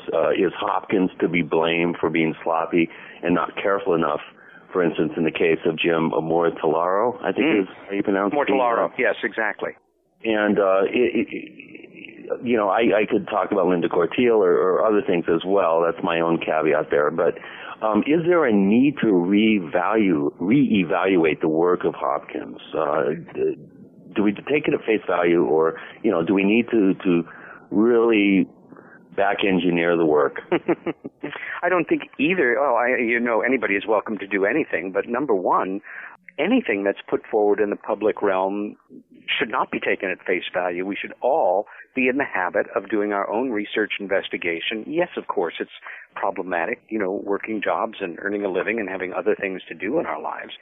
Now, as far as Jim Mortellaro case went, I was there. I knew Jim. I worked this as an assistant, and Jim was a very convincing liar who may well have had experiences but lied about aspects, was a charmer, very colorful, led us down quite a path, but Jim was very, very much an exception to the rule. And of course, you want to put that forward and, claim it from the tops of the roofs that we did this, fine. Right, one bad apple in the bunch, sure. Yeah, and the reason I sort of waylaid off onto Dr. Mack there was Time magazine did a quote-unquote expose. They sent in an undercover reporter who alleged that they were an abductee, had done all their homework, presented very well, knew how to respond to the different questions and protocols, went under, but didn't allow themselves to fully go under, and gave a story that John accepted that was then used to embarrass him and make him look foolish. It's not difficult on a certain level to create a tenable situation like that, or to be taken in by somebody who is unscrupulous or has their own agenda. Is there anybody in your listening audience, or you or me, who has not been fooled by somebody whose intention was to fool you? Please. Yeah, this is not a couple that. Really examples, unfortunately. Okay, here's another question.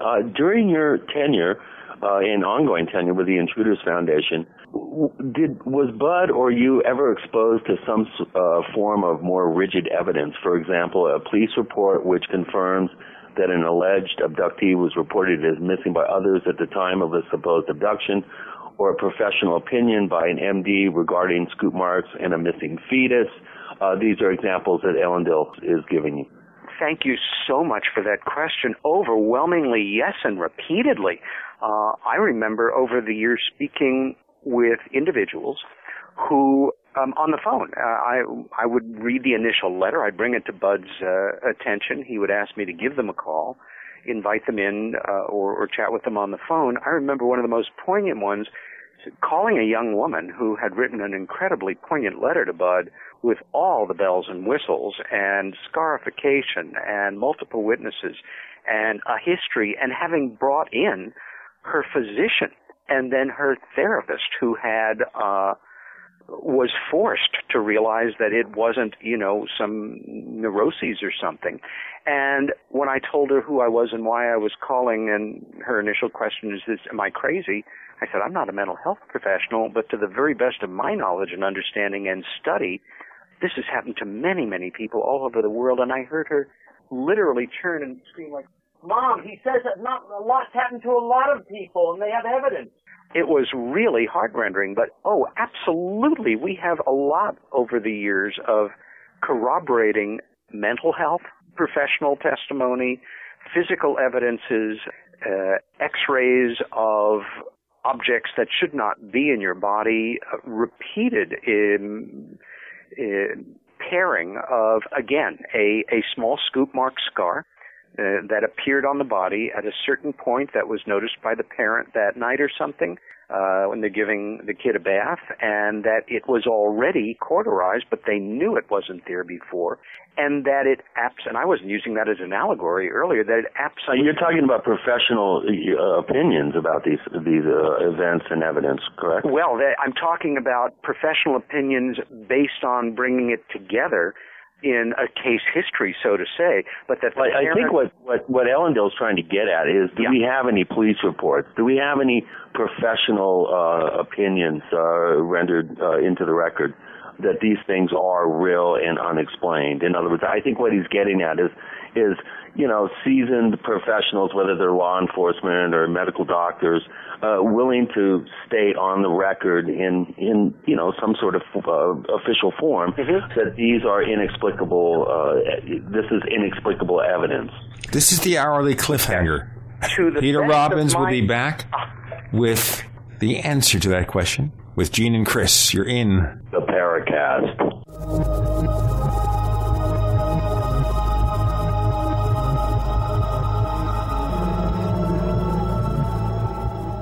The GCN Radio Network, providing the world with hard-hitting talk radio. GCN. Great talk radio starts here.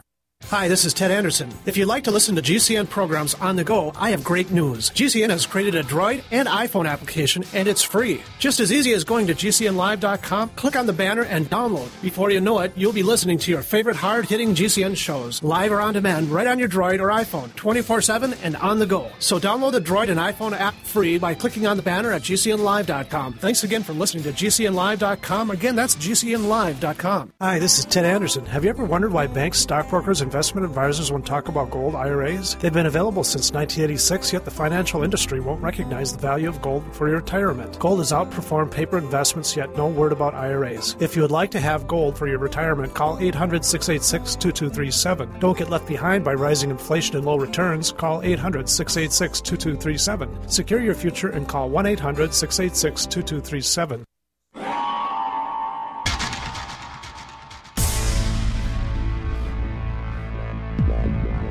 Welcome back to the Paracast, the gold standard of paranormal radio. And now, here's Gene Steinberg. We're back, the final hour we spend with Peter Robbins on the Paracast with Gene and Chris. Before we broke, Chris asked a detailed question about law enforcement officials and others going on the record. What do you have to say, Peter? Yes. There is a handful of such material in those case histories, and there are certainly in excess of 1,000 that we will now begin to try to figure out how to handle.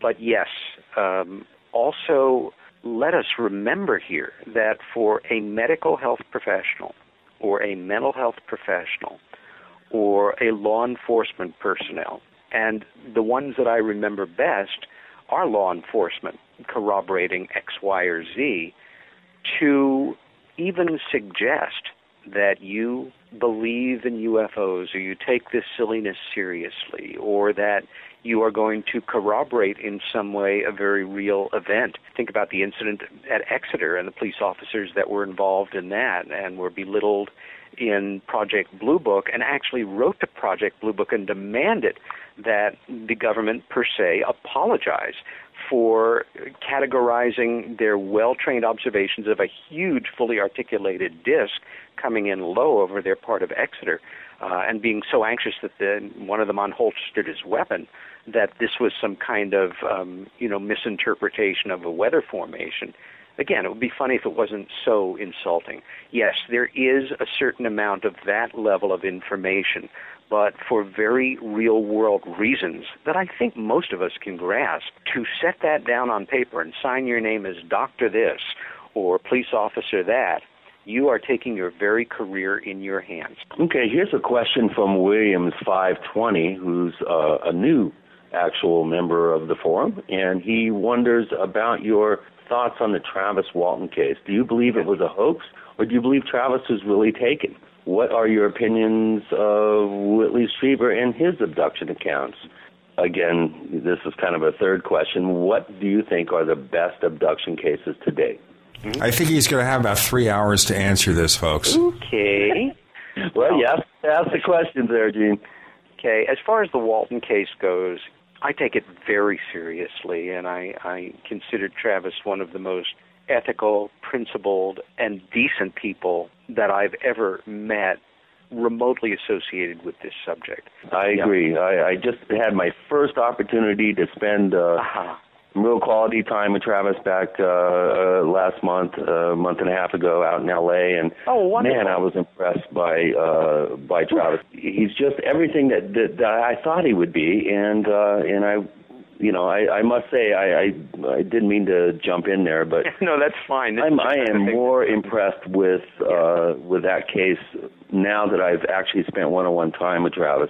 Yes. But continue. I'm sorry to interrupt. Yeah. No.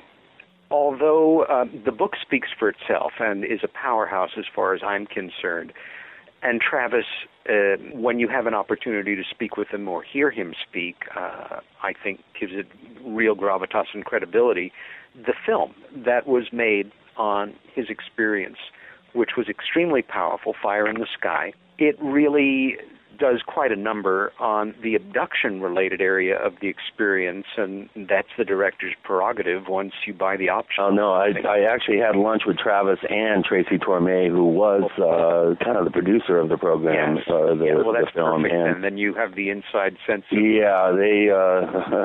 they believe me, they weren't happy with the way the whole thing ended up. They both were diplomatic about it. The whole show right there. Well, that's right. However, what I thought was not just really good, but singularly powerful about the film was the way that it dealt with and focused in on the problem, the tremendous questions that it set up for the law enforcement personnel that were involved.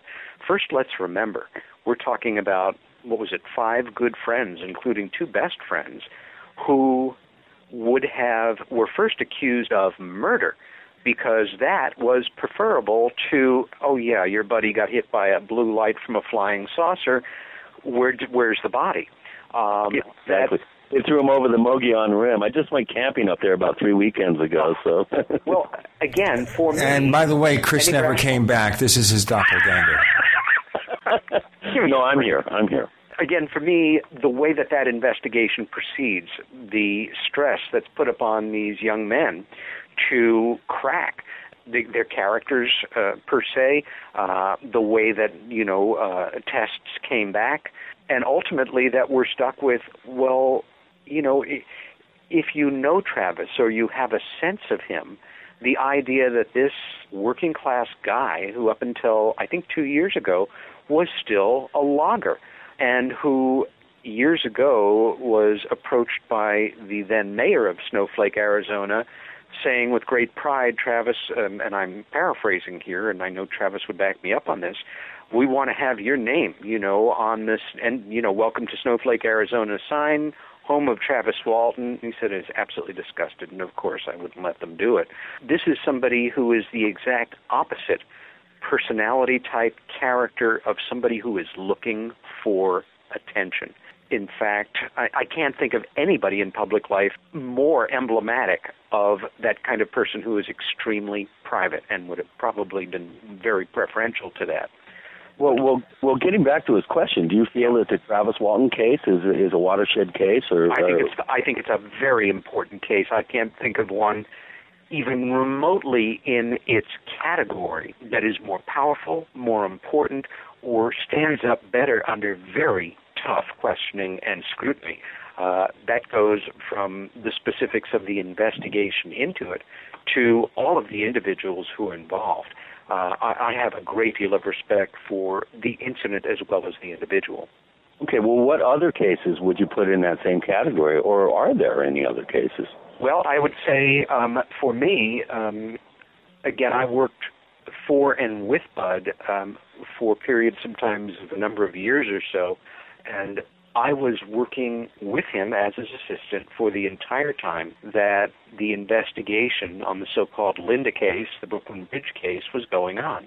I was in the office the day that she came in late November or the beginning of December. I think it was right after Thanksgiving, late November 1989, and I helped in any way that I could on that investigation. I did a lot of, gopher stuff, background, was one of the proofreaders, although I read every page as it came out of the printer, basically. And that was, I think, like a 6-year or so investigation. I also... So you still stand behind I have never not stood behind it. And Linda, who is somebody who I have gotten to know very well, who I consider has grown into becoming a very good friend, and a friendship that I value very much, is, for me, one of the most upstanding, decent, non-guile type of people I have ever met. And for me, I take it a little bit personally when I hear people say that, she and Budd cooked this up, as a money-making scheme, or some of the other absolutely insulting nonsense that has been put forward to belittle the case and the research on it. What about Whitley? That's the sort of the second follow-up question that Wave 520 has. What's your opinion of the Whitley Strieber case? Now, I'm asking this as someone that actually had my first, fully conscious UFO sighting experience in New Paltz in September, the third weekend of September 1979. Perfect. They're miles from his cabin. So, well, you've asked a question that I think I can offer at least somewhat unique perspective on. Communion, Whitley's first book on UFOs, and let us remember here that Whitley Strieber, at the time, some of your listeners may not be aware of this, he was far and away the best-known American or writer that I'm aware of, with some repute. And I would, if I had to, I'd categorize the work that he had written up until then as kind of demi-Stephen King, Gothic fiction. And sure, we remember the movies, and we'll go into your answer in further detail about Whitley Strieber, about what he was before he said he was an abductee, and the book Communion came out. We're talking with Peter Robbins. You're listening to Gene and Chris. You're in the Paracast.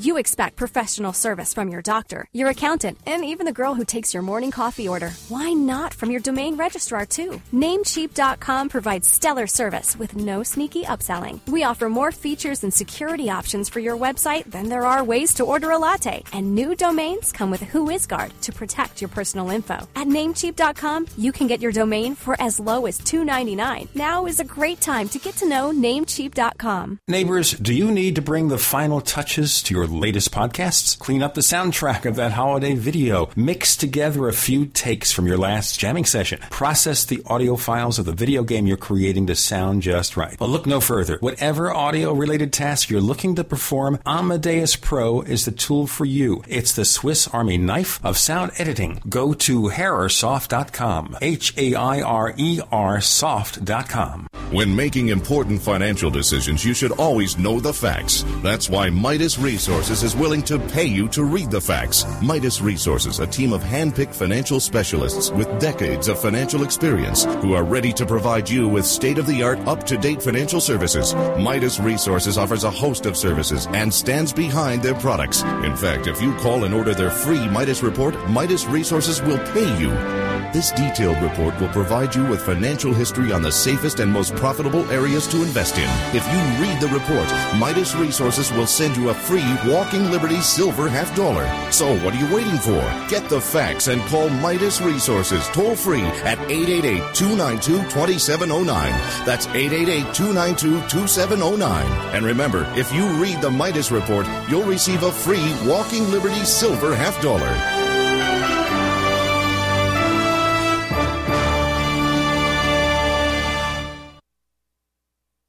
The food storage industry leader has done it again. Introducing FDG clubs and survival bucks from the Freeze Dry Guy. For over 39 years, the Freeze Dry Guy has served various government agencies and the private sector with the finest in storable foods and emergency rations. If you've wanted to build emergency food supplies but couldn't afford it, now you can. Go to freezedryguy.com, click on products, and look for the Freeze Dry Guy clubs to pay as you go. Now you can build food storage without going into debt. Choose from a payment range of $95 to $450 per month. Our clubs work with everyone's budget. Plus, when you join Freeze Dry Guy clubs, you'll get additional rewards. For example, this month, get 10% back in survival bucks on all purchases in the Freeze Dry Guy product line, plus free shipping within the lower 48 states on any order amount. Hurry, go to freezedryguy.com or call 866-404-3663. That's freezedryguy.com or call 866-404-3663. The Freeze Dry Guy, the best you can buy.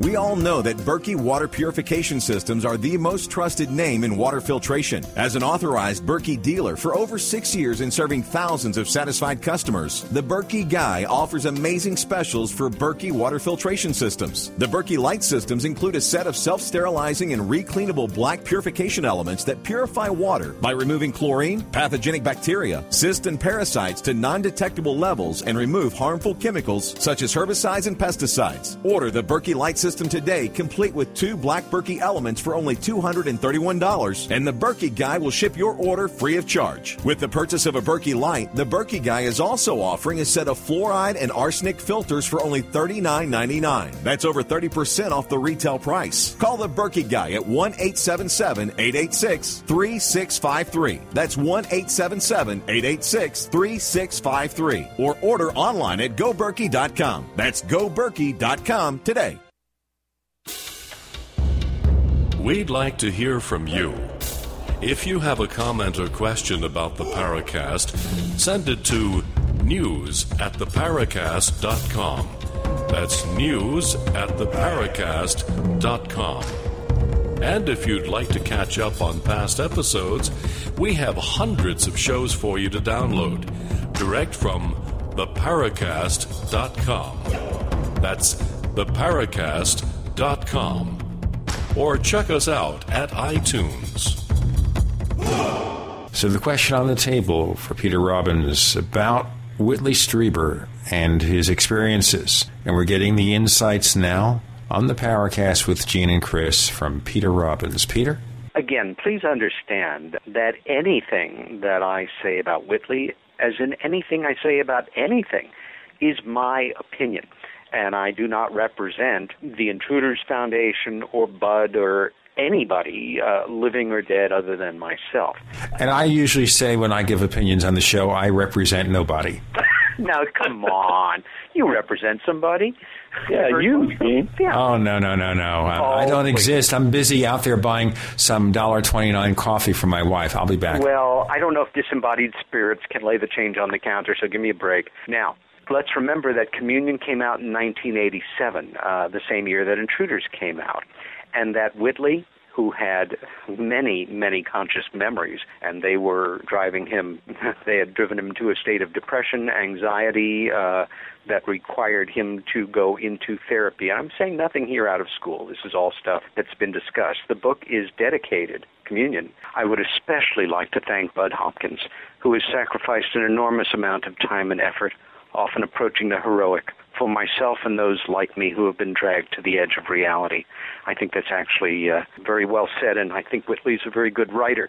I was aware that Budd was working with this well-known writer, worked in the office every day. I'd hear him on the phone. I was sworn to confidentiality, etc. One afternoon, a month or two before the book came out, I received a phone call at home, and it was Whitley Strieber, who I had never spoken to before. He introduced himself, and he said, and I'm paraphrasing, and Whitley, if you're listening, please correct me if I'm wrong. I know you're aware of my situation. I know you work as Budd's assistant. I have completed a manuscript on this story that has happened to me and my family, and I asked Budd if there was anyone he could suggest who would proofread this, who had enough knowledge on the subject that they could give me their opinion on how I've written about it, as well as somebody who would not be afraid to simply just tell me what they thought, and he recommended you. Could I ask you the favor of reading this manuscript for this book? I said yes, and a short time after that, I went to his house in Lower Manhattan,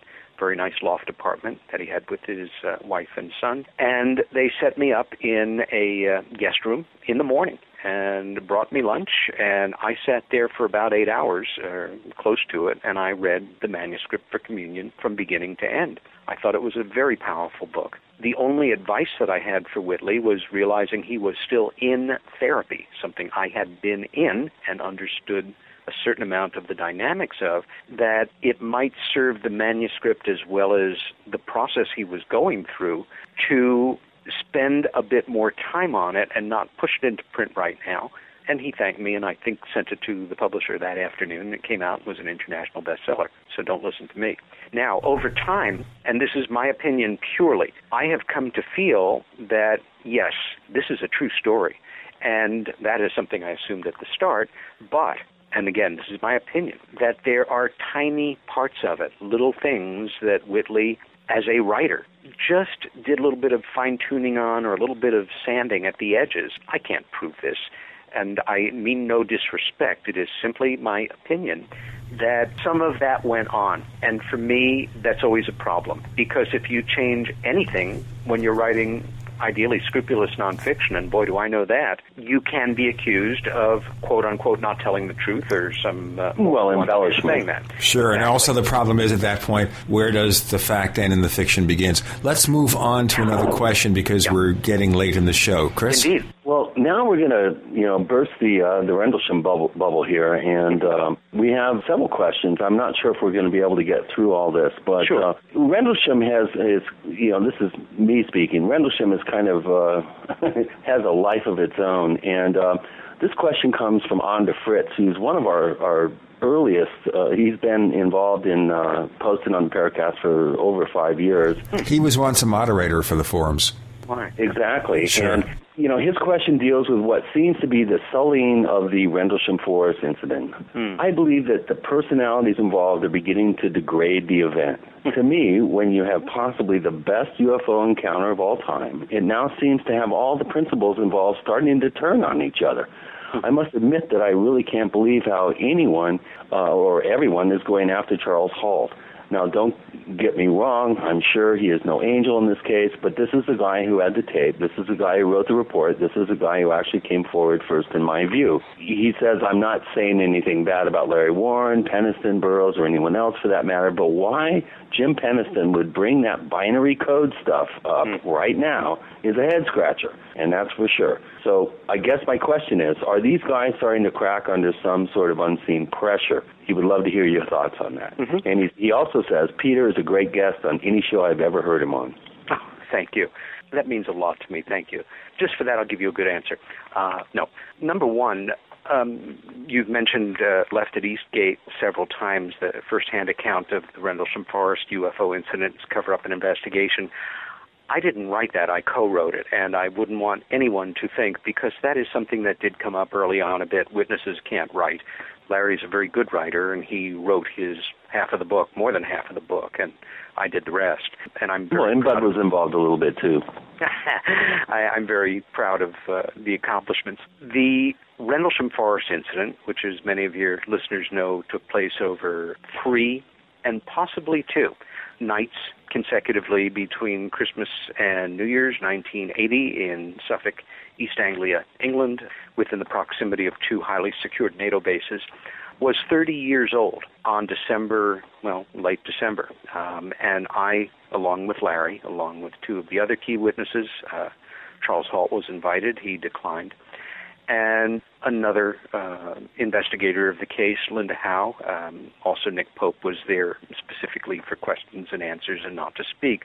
But there was a conference, and that was the place where Jim Peniston chose for the first time in public to talk about this so-called binary code. And that had, I don't want to mischaracterize it. It's Jim's story, and I wouldn't dream of trying to interpret it for your audience. I still am having a problem grasping it, and that's not a reflection necessarily on the veracity of Jim's claims.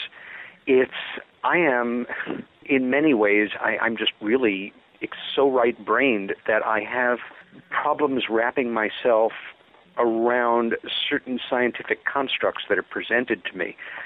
Among them, this aspect of the story.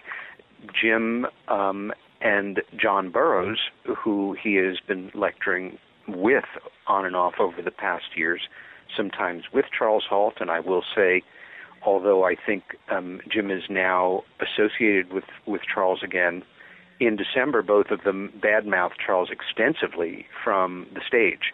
And then by March, when they spoke at the International UFO Congress in Phoenix, Jim was very much back in the groove with Mr. I'll tell you what, we'll get into this particular issue and more with Peter Robbins. I'm Gene with Chris. You're in the Paracast.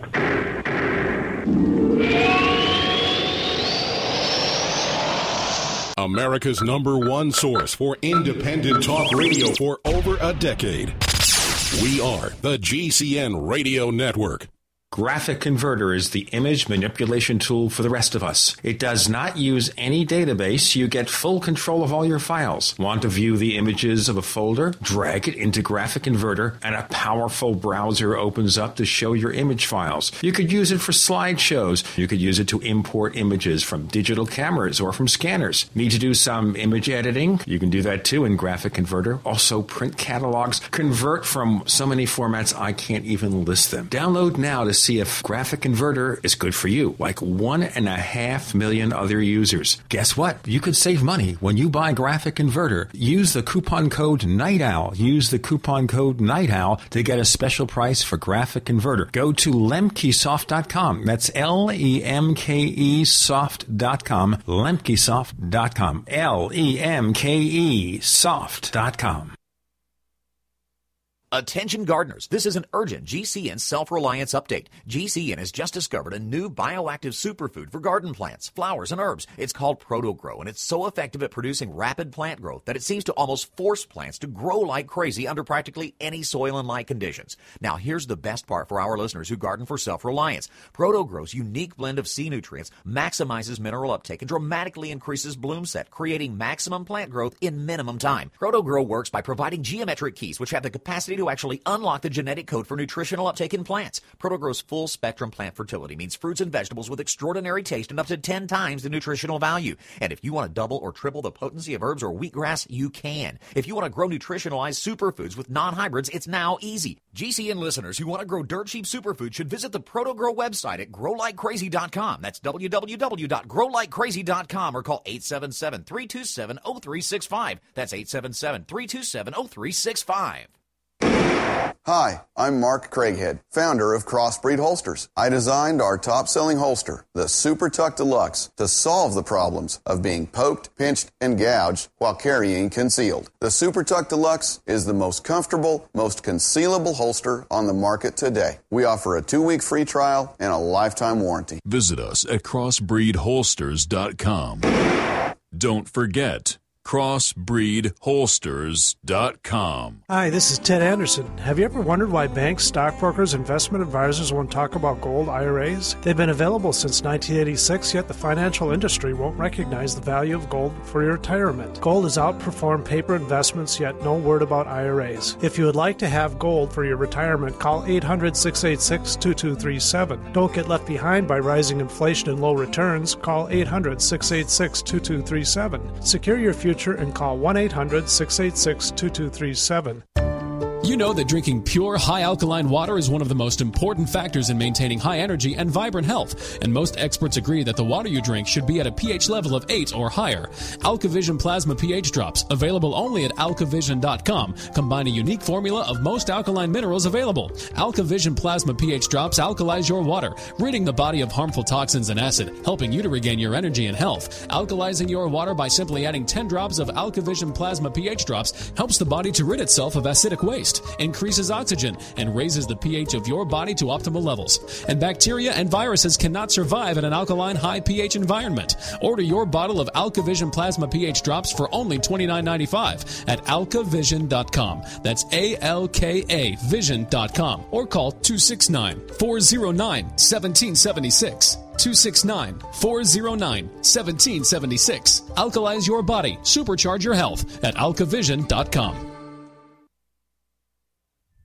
Hello, this is John Burroughs, one of the witnesses to the Rendlesham UFO Incident. You're listening to the Paracast, the gold standard of paranormal radio.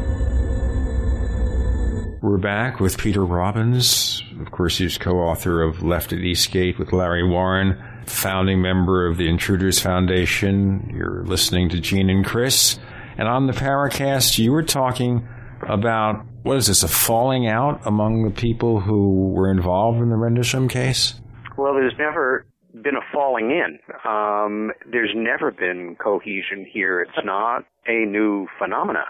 What happened, in part, is that the events happened.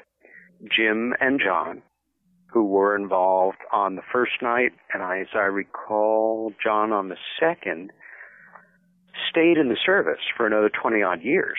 And as they have related it to us, only had each other to talk about it with, which had to be incredibly stressful. Larry Warren, my co-author, left the Air Force with a fully honorable discharge 6 months after the fact in May of 1981. In 82, suffering very much from what we would now say, oh yeah, that's post-traumatic stress disorder, felt a tremendous need to talk to somebody about this, and ultimately the first UFO investigative person he was put in contact with was Larry Fawcett, a name that will ring true to some of your listeners, not active now, retired in Florida, and I hope he's well. But Larry was, at the time, not just a respected UFO investigator, he was a police lieutenant in Coventry, Connecticut, and very adept at interviewing, etc.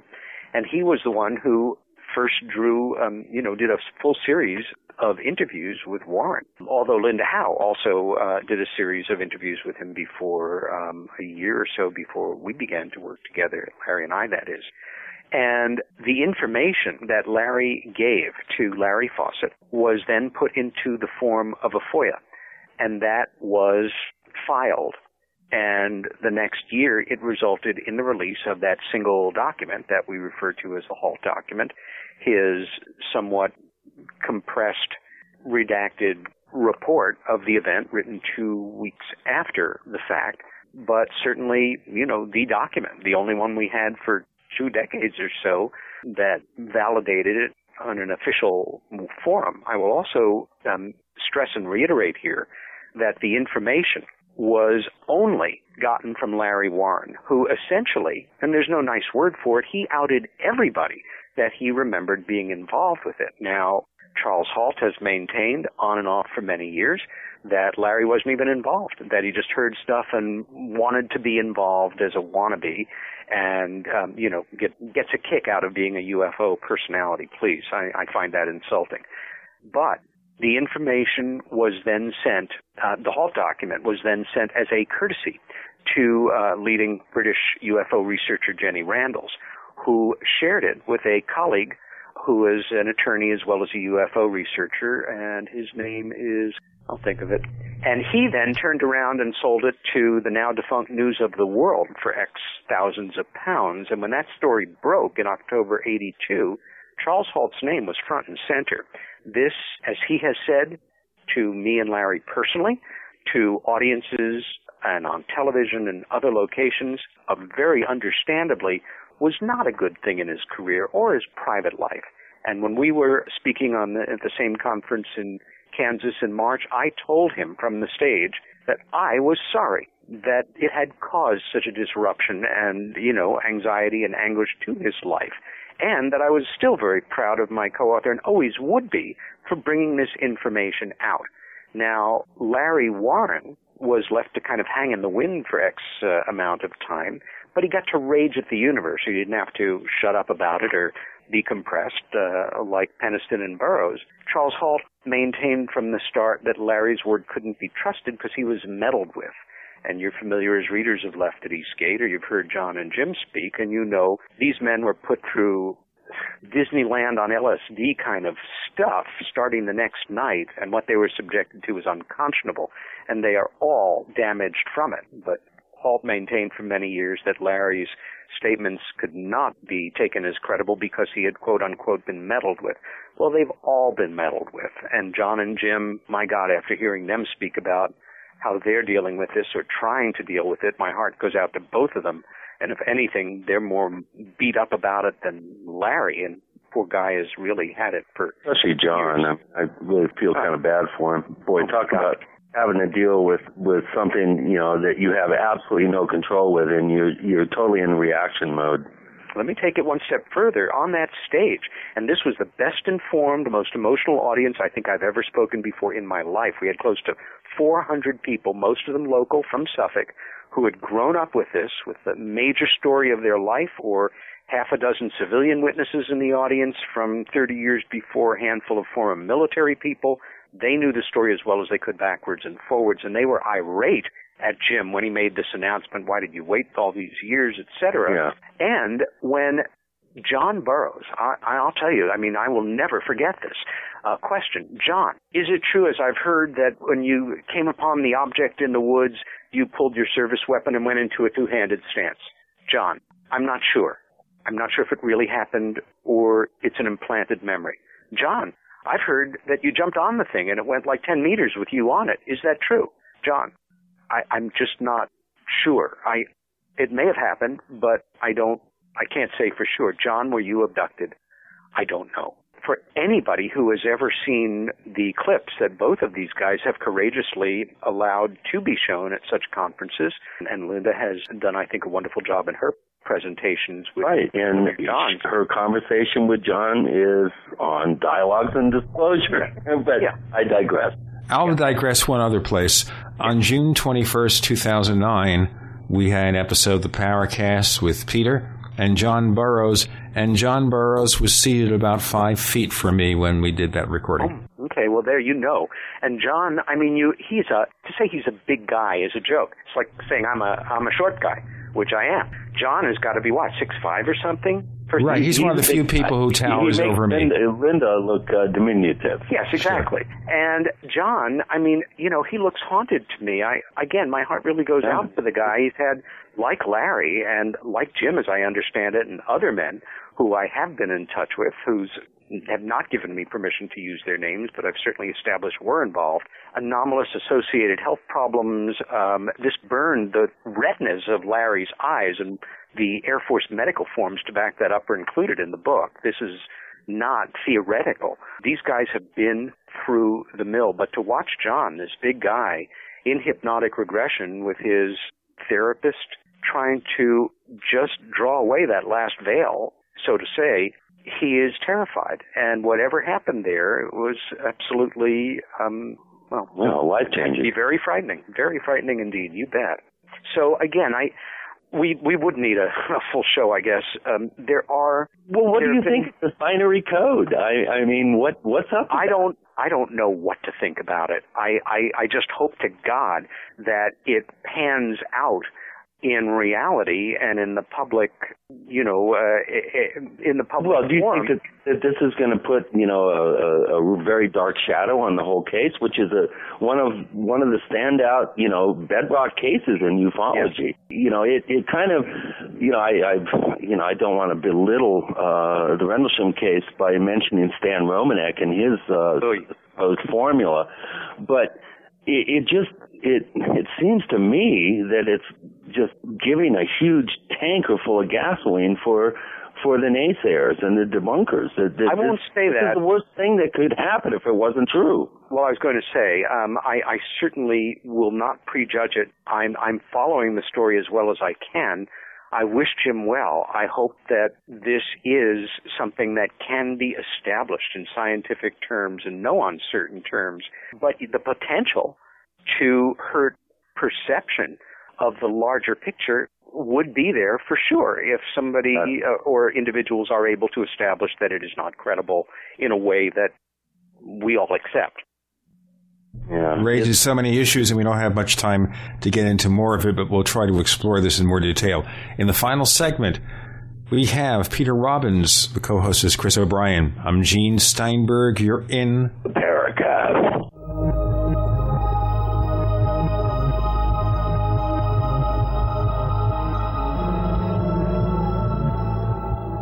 Are you tired of searching for great talk radio? Something more important. Search no more. We are the GCN Radio Network. So here's what happened. I was placing an order online. The site went down. It just stopped responding. It took hours before it returned, but I had already placed the order with another company. If your site goes down, you could lose business. And if you have a business or personal site, you'll want to know it's easy to run and it will stay online. At iWeb, your site is hosted on one of the most reliable networks in the world. Check it out. iWeb.com. That's iWeb.com. For 58 years, Fate has provided true reports of the strange and unknown. Fate brings you the latest in all aspects of the paranormal, like angels and miracles, psychic phenomena, ghosts, UFOs, and much, much more. To receive your complimentary Fate magazine, call now at 1-800-728-2730 or visit their website at www.fatemag.com. That's 1-800-728-2730. What are you waiting for? Your fate awaits. Big Berkey water filters are in high demand. Storable foods are also in high demand. BigBerkeyWaterFilters.com has always kept our focus on the Berkey water filter products, but increasingly, our customers have been asking for storable foods. After months of research, BigBerkeyWaterFilters.com now offers great-tasting, long-lasting, storable foods. These ready-to-eat meals are packed in airtight nitrogen pouches. All you do is just add water, and because they're sealed so well, they come with a 25-year shelf life. Combine our Berkey water filters, which are powerful enough to purify treated, untreated, or even stagnant pond water with our storable foods, and you have a winning combination.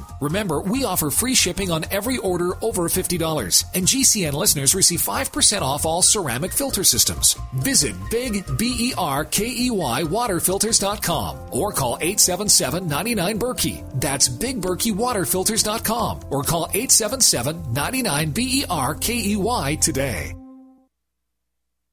Hello, friends. Alex Jones here. You all know I've worked for years with Steve Shank and eFoods Direct. I have eFoods for my own emergency food supply. You know, Steve, life is different now for all of us, isn't it? Very different. People are using this great food to survive the present hurricane season, and we've already had $40 billion worth of damage from floods, storms, quakes, and droughts. And that's just the first 8 months of this year. Natural disasters are newsworthy, but only touch a few of us Americans. The huge issue of the Greatest Depression is on everyone's mind. The unemployment, the loss of homes, lost businesses, and skyrocketing food costs are hitting every American. So everyone needs food security. Folks, this month you will get free shipping on every food order from eFoods Direct. That's right. Every order gets free shipping starting September 6th. Get stocked up with the best storable foods out there with eFoods Direct and be prepared for any emergency before it happens. To take advantage of this special, call 800-409-5633 or go to efoodsdirect.com/Alex. Fight back this cold and flu season with the world's best garlic extract, Ali C. Why Ali C? Because it helps your body fight viruses, bacteria, and fungi. Ali C has been scientifically proven in double-blind studies using low doses to greatly reduce the number, severity, and duration of common colds. Ali C contains 300 milligrams of stabilized allicin, the active ingredient in crushed garlic. Studies show Ali C is effective against MRSA, bacterial, fungal, and viral infections. One tablet of Ali C has the equivalent of 40 cloves of garlic. Ali C supports your body's resistance to all types of conditions and can help lower high blood pressure and high cholesterol. So boost your body's resistance to infection with nature's best garlic extract, Ali C. For more information and to order Ali C, call 877-888-7126 or go to garlichealthproducts.com. That's 1-877-888-7126 or go to garlichealthproducts.com for your Ali C today. Hi, this is nuclear physicist lecturer Stanton Friedman. You are listening to the Paracast, the gold standard of paranormal radio. With Gene and Chris talking to Peter Robbins on the Paracast. Chris, any more questions about Rendlesham we should go into? Well, we have a comment by Jerry Brett, who is in Alberta, Canada. He's a fairly recent sign-up on the forums. And he says, I agree with Onderfritz, who asked the previous question about the binary code. When I saw his pad with those O and I notepad scratchings page after page, I began to wonder of his credibility, or his source's aliens' credibility. As a possible follow-up, when was Mr. Robbins aware of these notes, and do you think that there is any reason or basis for this information to be given to Peniston? He says useless. I say it appears to be useless without knowing what it means. Of course, if Onderfritz's question is answered by yes, they are turning into crackpots, my question is moot. Now, this is a follow-up question, but I think you stated that when he presented this information at the conference, I think you said in Kansas, that was new. No. That was when I was on the same bill with Charles Hall. No, this was in England in December, the 30th anniversary.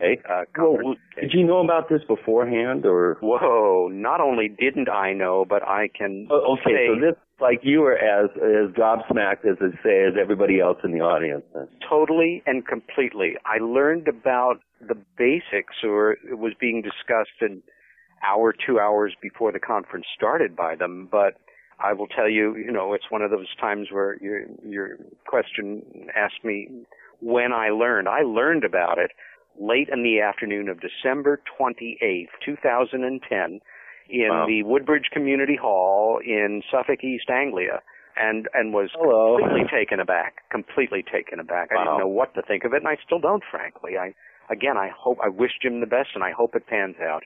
Okay, yeah, and I think I can speak with Gene, for Gene, and say, yeah, I agree with you on that one. Okay, getting back to, you were talking about where we're going to go in the field of abduction research now that, the pillar is gone. I mean, Bud's not here anymore. You mentioned that there are a few people out there that you think, may be motivated enough to pick up the reins, but instead of focusing maybe on who's going to be taking the field forward, let's look at some of the things that we may have learned from the state of abduction research at this point, and looking at some of the criticisms and other things, the things that take a huge body of work and try to make it inconsequential. How are the new wave of abduction researchers going to, get over that debunker and nasty skeptic sort of hurdle? I mean, what lessons have we learned? What do you think that they need to really incorporate or discard in the process to move this whole field forward? Well, good question. I think, number one, anybody that is involved in this work has to hold themselves to the highest standards possible, because there is no governing board or, academic oversight committee. Let's face it, in order to qualify to be a ufologist, I believe the procedure is you touch your fingers. Well, we all know that, and this is a subject that comes up almost every other week here on the show. I mean, they got to be proactive, obviously. They've got to be quick on their feet. They have to learn from their mistakes. Yes. You think that they should be public about this? Should it be totally behind the scenes? I mean, let's cut to the chase here in our last...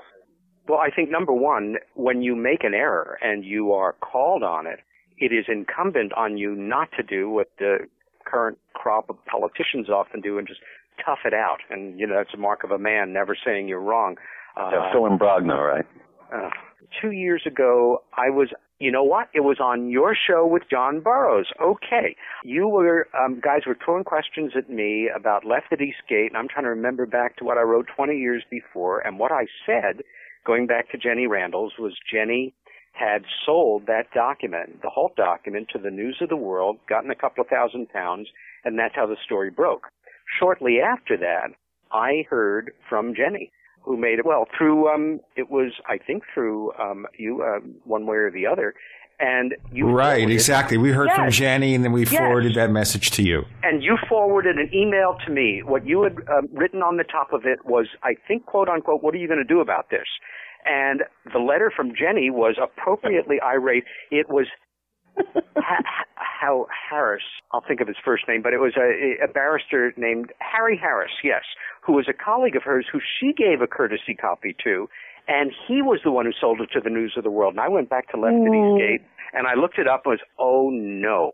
Well, what I did was I immediately emailed Jenny, and I apologized to her personally, and then I told her that for the next, I think, 4 or 5 months, every time I did a radio show and in every public talk that I was doing, and I was packed with interviews in that half year and conferences and talks, I would begin by apologizing to her and saying the specifics of how I had screwed up.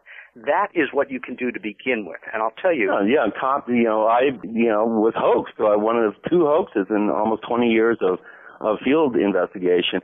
I was hoaxed with a crystal skull in the San Luis Valley. I had to cop up to that too. I mean, I never fully bought into it, and I made sure that I found out where that thing really came from. But that's an important point. You got to cop to your mistakes. But we're talking about young, up and coming abduction investigator and researchers here. That's something to always keep in mind. But what protocols, what approaches, what systematic... I would begin, quite frankly, by, and I'm not kidding here, I would either begin to read or study ethics and proper scientific protocols. I'm not kidding. I would... No, I agree with you there. And establish a very strict personal code of ethics that you can be held to learn something about classical scientific methodology. For me... Well, Peter, here's a suggestion. How about if they comb the woodwork and find a young, open-minded psychologist, a professional doctor, to dovetail their investigative protocols and analysis of their cases through a legitimate, in terms of the eyes of the status quo, a legitimate, doctor in the field of study. Think that's even a viable approach? Is that a pipe dream? No, not at all. In fact, among my circle of colleagues and advisors, if you will, is a distinguished professor of anthropology in Western New York at a college there. And but that's you, Peter. We're talking about the young, up-and-coming... seek out an academic. Women that are going to be taking this thing forward. Seek out an academic. I live just outside of Ithaca, New York, most famous for Cornell University. There's a professor of sociology who took my work so seriously that he kind of bypassed Cornell policy because they don't like hiring flying saucer speakers here at this how does the young person approach? How does the young person approach? You could go to start with a teacher who you like and admire. How do you approach somebody in that potential position to even entertain that as a possibility? Okay. My question is, I'm trying to help we need to, I think abduction research is going to come to a real screeching halt here. And also, the show's going to come to a screeching halt. And I think this is an ongoing discussion because in the very near future, we're going to... And you'll pay me just as much as this show? Yeah, we'll have you back. You got okay, there we go. Chris is writing the check right now. Okay. It's written on... I'm starting to hold my breath. Right, well, it's written on that new bank called We Bounce Faster. And we'll let you know about that later. Please, I know it'll be in the mail for a while. And Peter, where can our listeners find more of the things you do? Well, right now, I would say what was laughingly my website is under construction, but you can go to peterrobbinsinformation.com. Hopefully we will have something a lot more dynamic and new for you soon. And otherwise, you guys have my email address. If people want to contact me, I'm not going to give it on the air, but if they contact you, they are welcome to write to me. I'm on Facebook. I try to respond to every request for information or contact that I get. Sometimes I do fall way behind, but I'm a public person and, I'm out here. We can find you if we want to find you. Where do we find Chris O'Brien? Well, I'm a member of the Peter Robbins fan club right now. I really, Peter, I think you should be a reoccurring guest here a lot more often. I enjoyed this show so much, and we've only scratched the surface. You can find what I do, Gene, at OurStrangePlanet.com. And a special thank you from Gene and Chris to Peter Robbins. Thanks for joining us this week on the Paracast. It's been a pleasure being on the show, and I'll be glad to return at any time we can schedule it that works for us all. The Paracast, featuring Gene Steinberg and Christopher O'Brien, is a copyrighted presentation of Making the Impossible, Incorporated. Tune in next week for a new adventure in The Paracast.